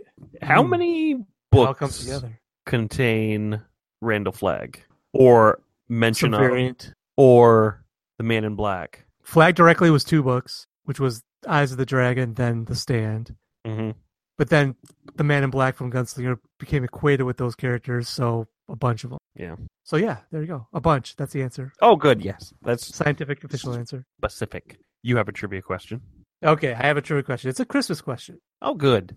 And it touches on a little bit on what we talked about, Yeah, i.e., let me let me turn so you can see the tree. so is that a real tree or is that fake? That's fake. Ah, No more real trees in my family. In my house. we don't need the oxygen. Okay, so 40 years ago in Japan, there was a successful marketing campaign by a particular sundries company, and it has taken over Japanese culture for Christmas. Japanese eat this certain food at Christmas, and it's so popular that you must make an order 2 months in advance to get any of this food on Christmas. It's that popular in Japan. What company, what type of food, what place successfully made this marketing campaign in Japan? Kit Kat. The Japanese devour Kit Kats on Christmas every year. And then So January you're 1st is looking Diamond for a Kit Kat. brand name or a Like, it food name? is not a type of food. It is a brand. I guess you could say even it is a restaurant. I'll give you that hint. Is it an American restaurant? Yes. Like it's in the name. A very American word is in the name. The International House of Pancakes. Yes. America owns International. Okay, I'll give you one further hint. It's total straight up fast food joint. And the is in the title? No. but one of the words of the title is one of the words of the name is a straight out American word. Geographically American. Burger King. I'm not sure what geographically American about that is, but King. Okay, not King. It's not Burger King. Think outside the box. Taco Bell. Close. Sometimes literally very close. Like spatially Kentucky close. Fried Chicken. Kentucky Fried Chicken. Holy shit. The Japanese are crazy about KFC on Christmas. 2 months. They have to make an order 2 months in advance to get KFC on Christmas because everybody gets it. That's insane. It's nuts. Well, it's all How those did that secret happen? herbs and spices. I get like Japanese love their secret herbs. Like I'm looking at a picture right now of this hot ass Japanese chick wearing a Santa costume, holding up a buckle with the Colonel's face on it. It's because we wrote their constitution. That was the secret clause that was 40 years. 40 years ago. Crap. So there you go. In 1977, it's like that was a clause after World War II. It's like by 1977, you will eat chicken on Christmas and nothing but chicken from a bucket. And they're like, all right, I guess they got the nukes. What else are we gonna do? That's right. What I mean, and that was us just exerting our power. Like We created Kentucky Fried Chicken just so that we could have something to give them at that point. Like we're that giving. I like to think that they were sitting around the room putting stuff in the Constitution, and they were just like, "Come on, let's come up with some shit." Like these people are gonna have to do what we tell them. It's like what could we do? What could we do? They have to love robots and giant lizards. Yeah, They put have it in to there. put neon lights on their vehicles. Everywhere. They have to deck out their vehicles, and they're going to have to entertain us with their cartoons. Yes, they must make the craziest cartoons ever invented and ship it back to us. That's right. I guarantee Eisenhower was like, I want a vehicle that's a lion. No, I want 5 vehicles that are lions. And when the moment strikes, they join to make one big robot. Yes, Do it. Write it down. And I want were like, every girl to wear a sailor outfit and have ginormous breasts. Write that. No, that's in your Constitution. Write it down. if I walk down the street, I want panties in a vending machine. I don't give a fuck. Don't ask me reasons why. I want it. Nipples are bad. As a matter of fact, I want anything I want out of a vending machine. I want to walk up to a vending machine and be able to get anything my heart desires. What's a vending machine? You'll figure it out. Write it down. Write it down. Write all this shit down. I want you to cover your. I just heard about this. It's a social trend in Japan that women hate male nipples. Really? Like if a guy's wearing a shirt that kind of shows a nipple, like a protrusion. Nope, women hate it. They think it's disgusting. They think it's narcissistic. Oh, because they get to walk around with nipples but no boobs? I guess. I don't know. Like they did a survey. Like, why is it? Like they have products, basically nipple tape for guys. Like they put tape on the nipple so it doesn't show up when they're wearing a shirt. I wouldn't be able to be with a woman that couldn't accept me for my nipples. YouTube that. YouTube Japanese nipple commercial. It's a thing. Oh, I can't wait to see what comes up. Probably a little bit more than what I saw too. Listen, if you can make a pineapple apple pen a national or international craze, then you can do anything. That's the power of Japan right now. They actually won World War II. They just bided their time before they revealed it. And sold us VCRs for quadruple the price. Right. I think I'm turning Japanese. All right. You got anything else? I don't. Do you want to talk about anything else? I don't know. What do you got? You're taking advantage of the fact that you're not falling asleep right now. Yeah. I'm wide awake. My dog's asleep. When you outlast the dog. I will give you an update on my Plex server. Okay. I started the project with about, somewhere north of 500 DVDs, right? Sure. Yeah.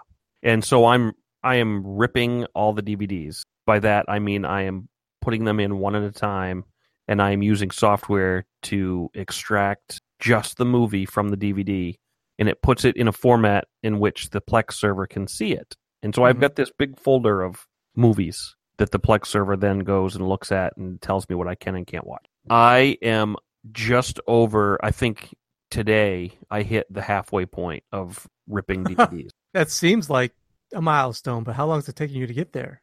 It's taken me a while. The problem is in the very beginning, I was very diligent about putting a DVD in, ripping it, testing it, and making sure the audio and video matched. Now I'm skipping right past that step. I'm ripping everything. I'm just going through because my success rate was about 9 out of 10. I would get perfect, and there was always that one that would give me a problem. So sometimes that gets fixed by ripping it a second time. I don't know what variables go into that. I don't know if the CPU is quantum entanglement and fluctuation. Yes. Big scientific words. But that mean nothing in this instance, so yeah, I don't know if the RPMs were off. I don't know if, it was unbalanced. I don't there's a lot of factors that go into it probably, but what I was doing was I was halting everything to try and get that, rip it a second time or, whatever. Now I'm ripping everything, not testing it. I'm just going. And I'm doing a lot of overtime. So I don't have the if I wasn't doing the overtime that I'm doing right now, if I had my mornings to myself where I could, do stuff around the house and then every 10 minutes go down and put a new DVD in and get it going. If I'd be done by now. It's never too early to train a child to have skills for the future. I know. I'm just saying. Okay, honey, this is the button you push. These are the list of movies you don't watch while this is happening. Yeah, there are definitely some movies that I do not want. Daddy, I watched this one where this woman's head was in a box. What's going on? 7, David Fincher, who also did Alien 3. Well, he had one good one. Anyways. Yeah, that's my update on the Plex server. I have, I don't know what my number is right now. So is this a format where if better technology comes out, you can transfer it from this to something else? Or even just better equipment? Like if you had a better, a 4K TV or something like what's going on right now is DVDs I am considering standard definition. Okay. Let me put that into let me tell you what I'm seeing on the TV. I am seeing images when I burn a DVD and put it in MP4 format. Each movie is between 800 and 1200 megabytes. Okay. So, 800 megabytes to 1.2 gig ish. Okay. When I turn on the TV and I watch that, I have a big 56-inch flat screen TV, plasma TV. When I play a movie, it looks just as good as if it were being broadcast over cable. Yeah, nice. I'm not seeing lag. I'm not seeing pixelation. I guess I'm watching it as good as if I just put the DVD in. Okay. Maybe once in a while there's a hiccup. Some of the movies, some of the 80s movies are not formatted for widescreen TVs. Fucking 80s. Yeah, sometimes that translates into having black borders. And every once in a while, for whatever reason, I'll get a movie that is just not miniature, but it's maybe 2/3 the normal size. So I've got black borders on all sides. So fucking all I have to movies. Almost every TV that I can watch it on has a feature called Zoom, and I can hit the Zoom button and it brings it. Oh, okay. It fills out those borders and it looks fine. So that's my trade-off. I'm not going to have DVDs on a shelf that I have to walk over to the DVD player and put a movie in.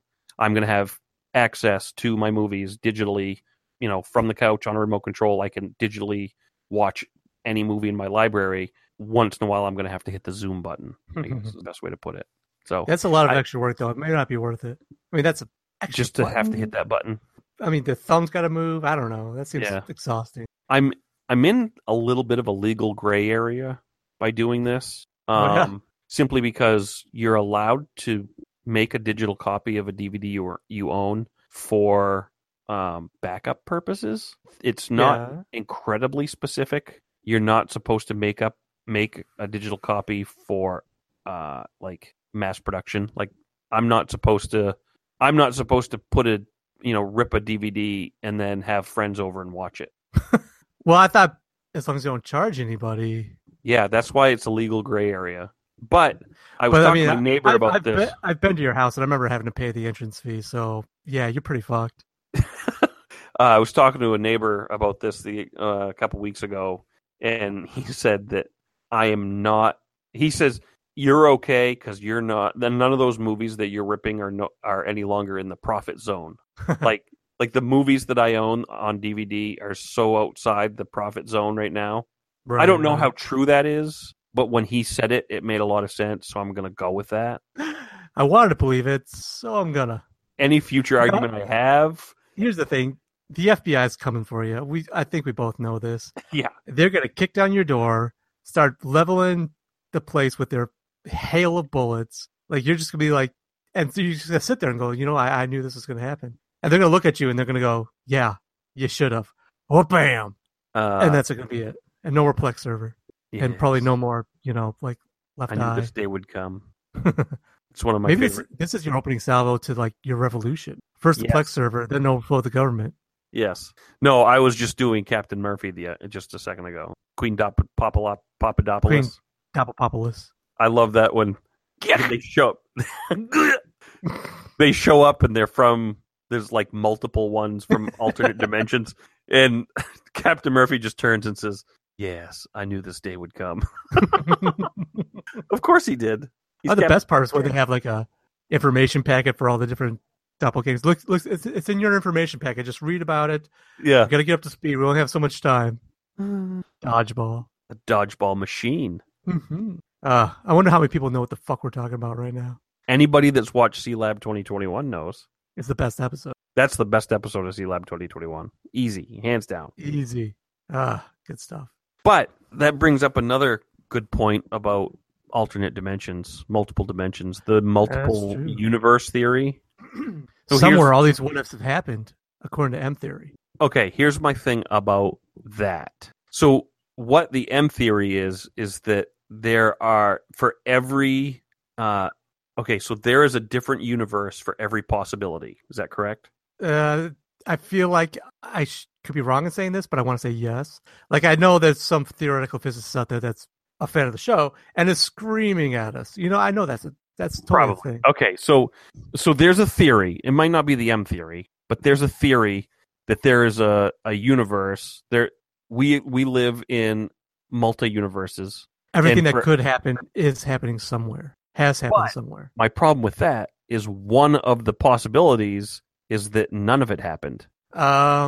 Therefore, it can't be correct. Well, in the sense that there is something and then there is nothingness. What is nothingness? Not this. Like the opposite of this. It's like it's something that our minds can't even comprehend. We cannot comprehend there being absolutely nothing. Like where is nothing? When is nothing? What does nothing consist of? It's nothing. Like the idea of there being absolutely nothing is actually just unimaginable. Right, because we have half IQs of what we should have. Once we get to 200, we're good. Yeah. But I like, okay, it's like saying, okay, here's a religion thing again. It's like saying God exists outside space and time. Okay, where's outside space and time? It's just outside space and time. That's nonsense words. That doesn't mean anything.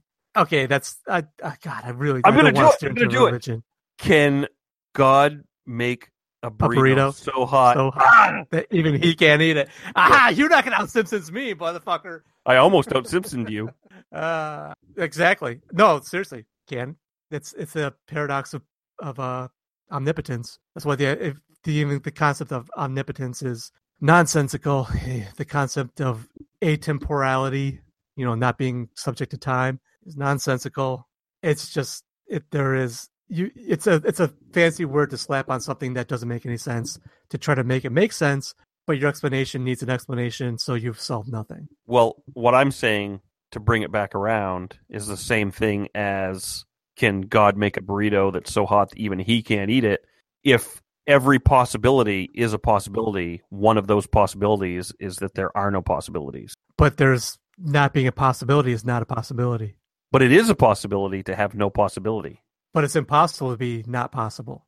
That is everything possible. That is possible, but things that are not possible are not possible. But one of the things that is possible is there to be an impossibility.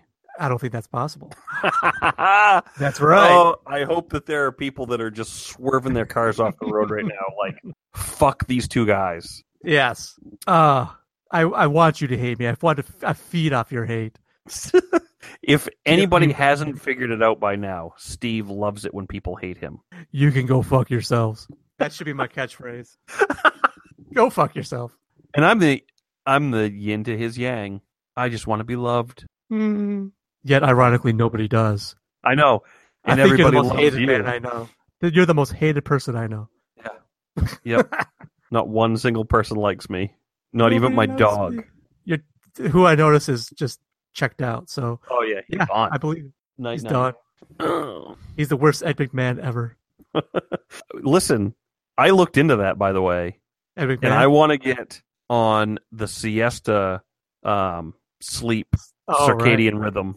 I really think that the siesta rhythm is the best. That's the one that it would be better for me because that's 5 hours of sleep at night and then between a 20 and 90-minute nap during the day. And just one of those, huh? Yep. Yeah, I can see it. And that's supposed to get you on that's the siesta circadian rhythm or whatever. If it works for Mexicans, it can work for you. Yeah, it works for most of Europe. Yeah, well, Fuckers. Did they take siestas in France? They probably take something that's a French word. It's the Le same petit thing. mort. I'm sure it's judgmental. They take the Le Pomme Rouge. The red pomegranate. Is that Apple. what you said? Apple. Apple? They take the Voulez-vous coucher avec moi ce soir? Come upstairs and fuck me? Pretty much. See, I speak French. Yeah, the good stuff. All right, we might need to sign off before people completely lose all patience with us. Yeah. Okay. Well, until next time. What we have next week is a treat, and apparently Steve gets mad at me when I mention that we're going to be having a guest. You can't mention the guest's name, otherwise it's not a surprise. It will absolutely, utterly not be a surprise anyways, but we got to pretend. We got to put up the facade. All right. So next week, we're going to talk about unicorns with my mom. Tune in. Who's my mom? I don't know. And what does your mom want to talk? Maybe she could talk about rainbows. My mom will talk about unicorns. Your mom will and talk about rainbows. Actually, I was doing a joke from the movie Home. This girl Home? keeps talking about my mom. You got to help me find my mom. And the alien's like, who is this my mom person? Why is their name my mom? Who is my mom? What movie are you talking about? I have no idea. It's got Jim Parsons in it. Okay, cool. Is this got to be like a recent movie then? 'Cause Home. never heard of it. It's got Homework. Jennifer Lopez. Work. It's got Rihanna. It's got Jim Parsons. It has Steve. Carell. No, Austin. he was the jerk. Planes, Trains, and Automobiles. Yeah. Oh my God. You can't think of it either, can you? Oh my God. I'm having the worst brain fart. John Candy and Steve. White hair. Had a cork on his fork in Tory Rotten Scoundrels. Wow. We are terrible. Oh my God. I am having the biggest mental block right now. This guy's huge and we can't remember his name. How is this possible? Steve Miller, Steve Murphy, Steve Cleghorn. Holy shit. Steve, do not look at your phone. Do not I look keep at wanting the to say internet. Steve Carell. Do not look at Now the internet. Steve Carell's just in my head. Steve, he was in Parenthood. John Paul Candy and Steve Paulson. Martin. Stop, Stephen Martin. Stephen Martin. Okay. Stephen Martin. Yes. Man, we would Oh. be terrible. That was brutal. That was so bad.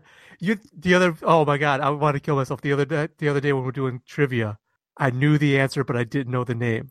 What was the question? It was a question of the most successful musical of all time. Who was the actress that was the lead? Basically, Was it And Phantom I of the knew- Opera? I knew it was Sound of Music. Oh, yeah. Could not remember the actress's name to save my life.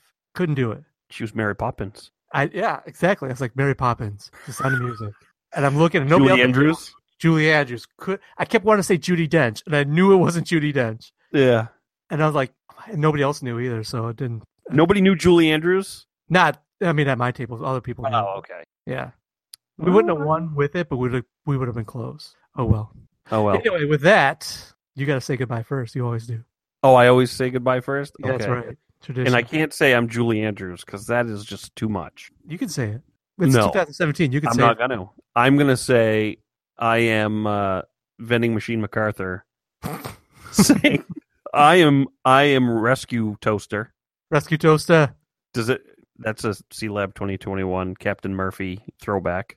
Oh, I yeah, am- that's right. When it was stuck in the vending machine, right? Yeah, Bebop Cola. Yeah, and he's yeah. under the vending machine. Yeah. Bebop Cola. The scorpion lays its eggs in him. Yeah. Disturbing cartoon. If we just sat here and described that episode people would think we're absolutely insane. Oh yeah, if they didn't know what we're talking about. If Well, you're looking for me, better check under the sea. you know what we're doing That next is week? where you'll find me. What's that? Next week we're going to play a game. I'm going to name a country, and you're going to speak in their accent. That sounds like a horrible game. We're doing it though. Horribly embarrassing. Okay, let's do it. Yeah. Let's So do it. I can do it. you need to sign off though. Okay, I am Bob, Nipple Nuke Scully, I like it. saying Japan's got issues. All right. Well, until next week. Bye-bye. Goodbye. Get me in your money mouth. Oh, yeah, God, yeah. Give me your money.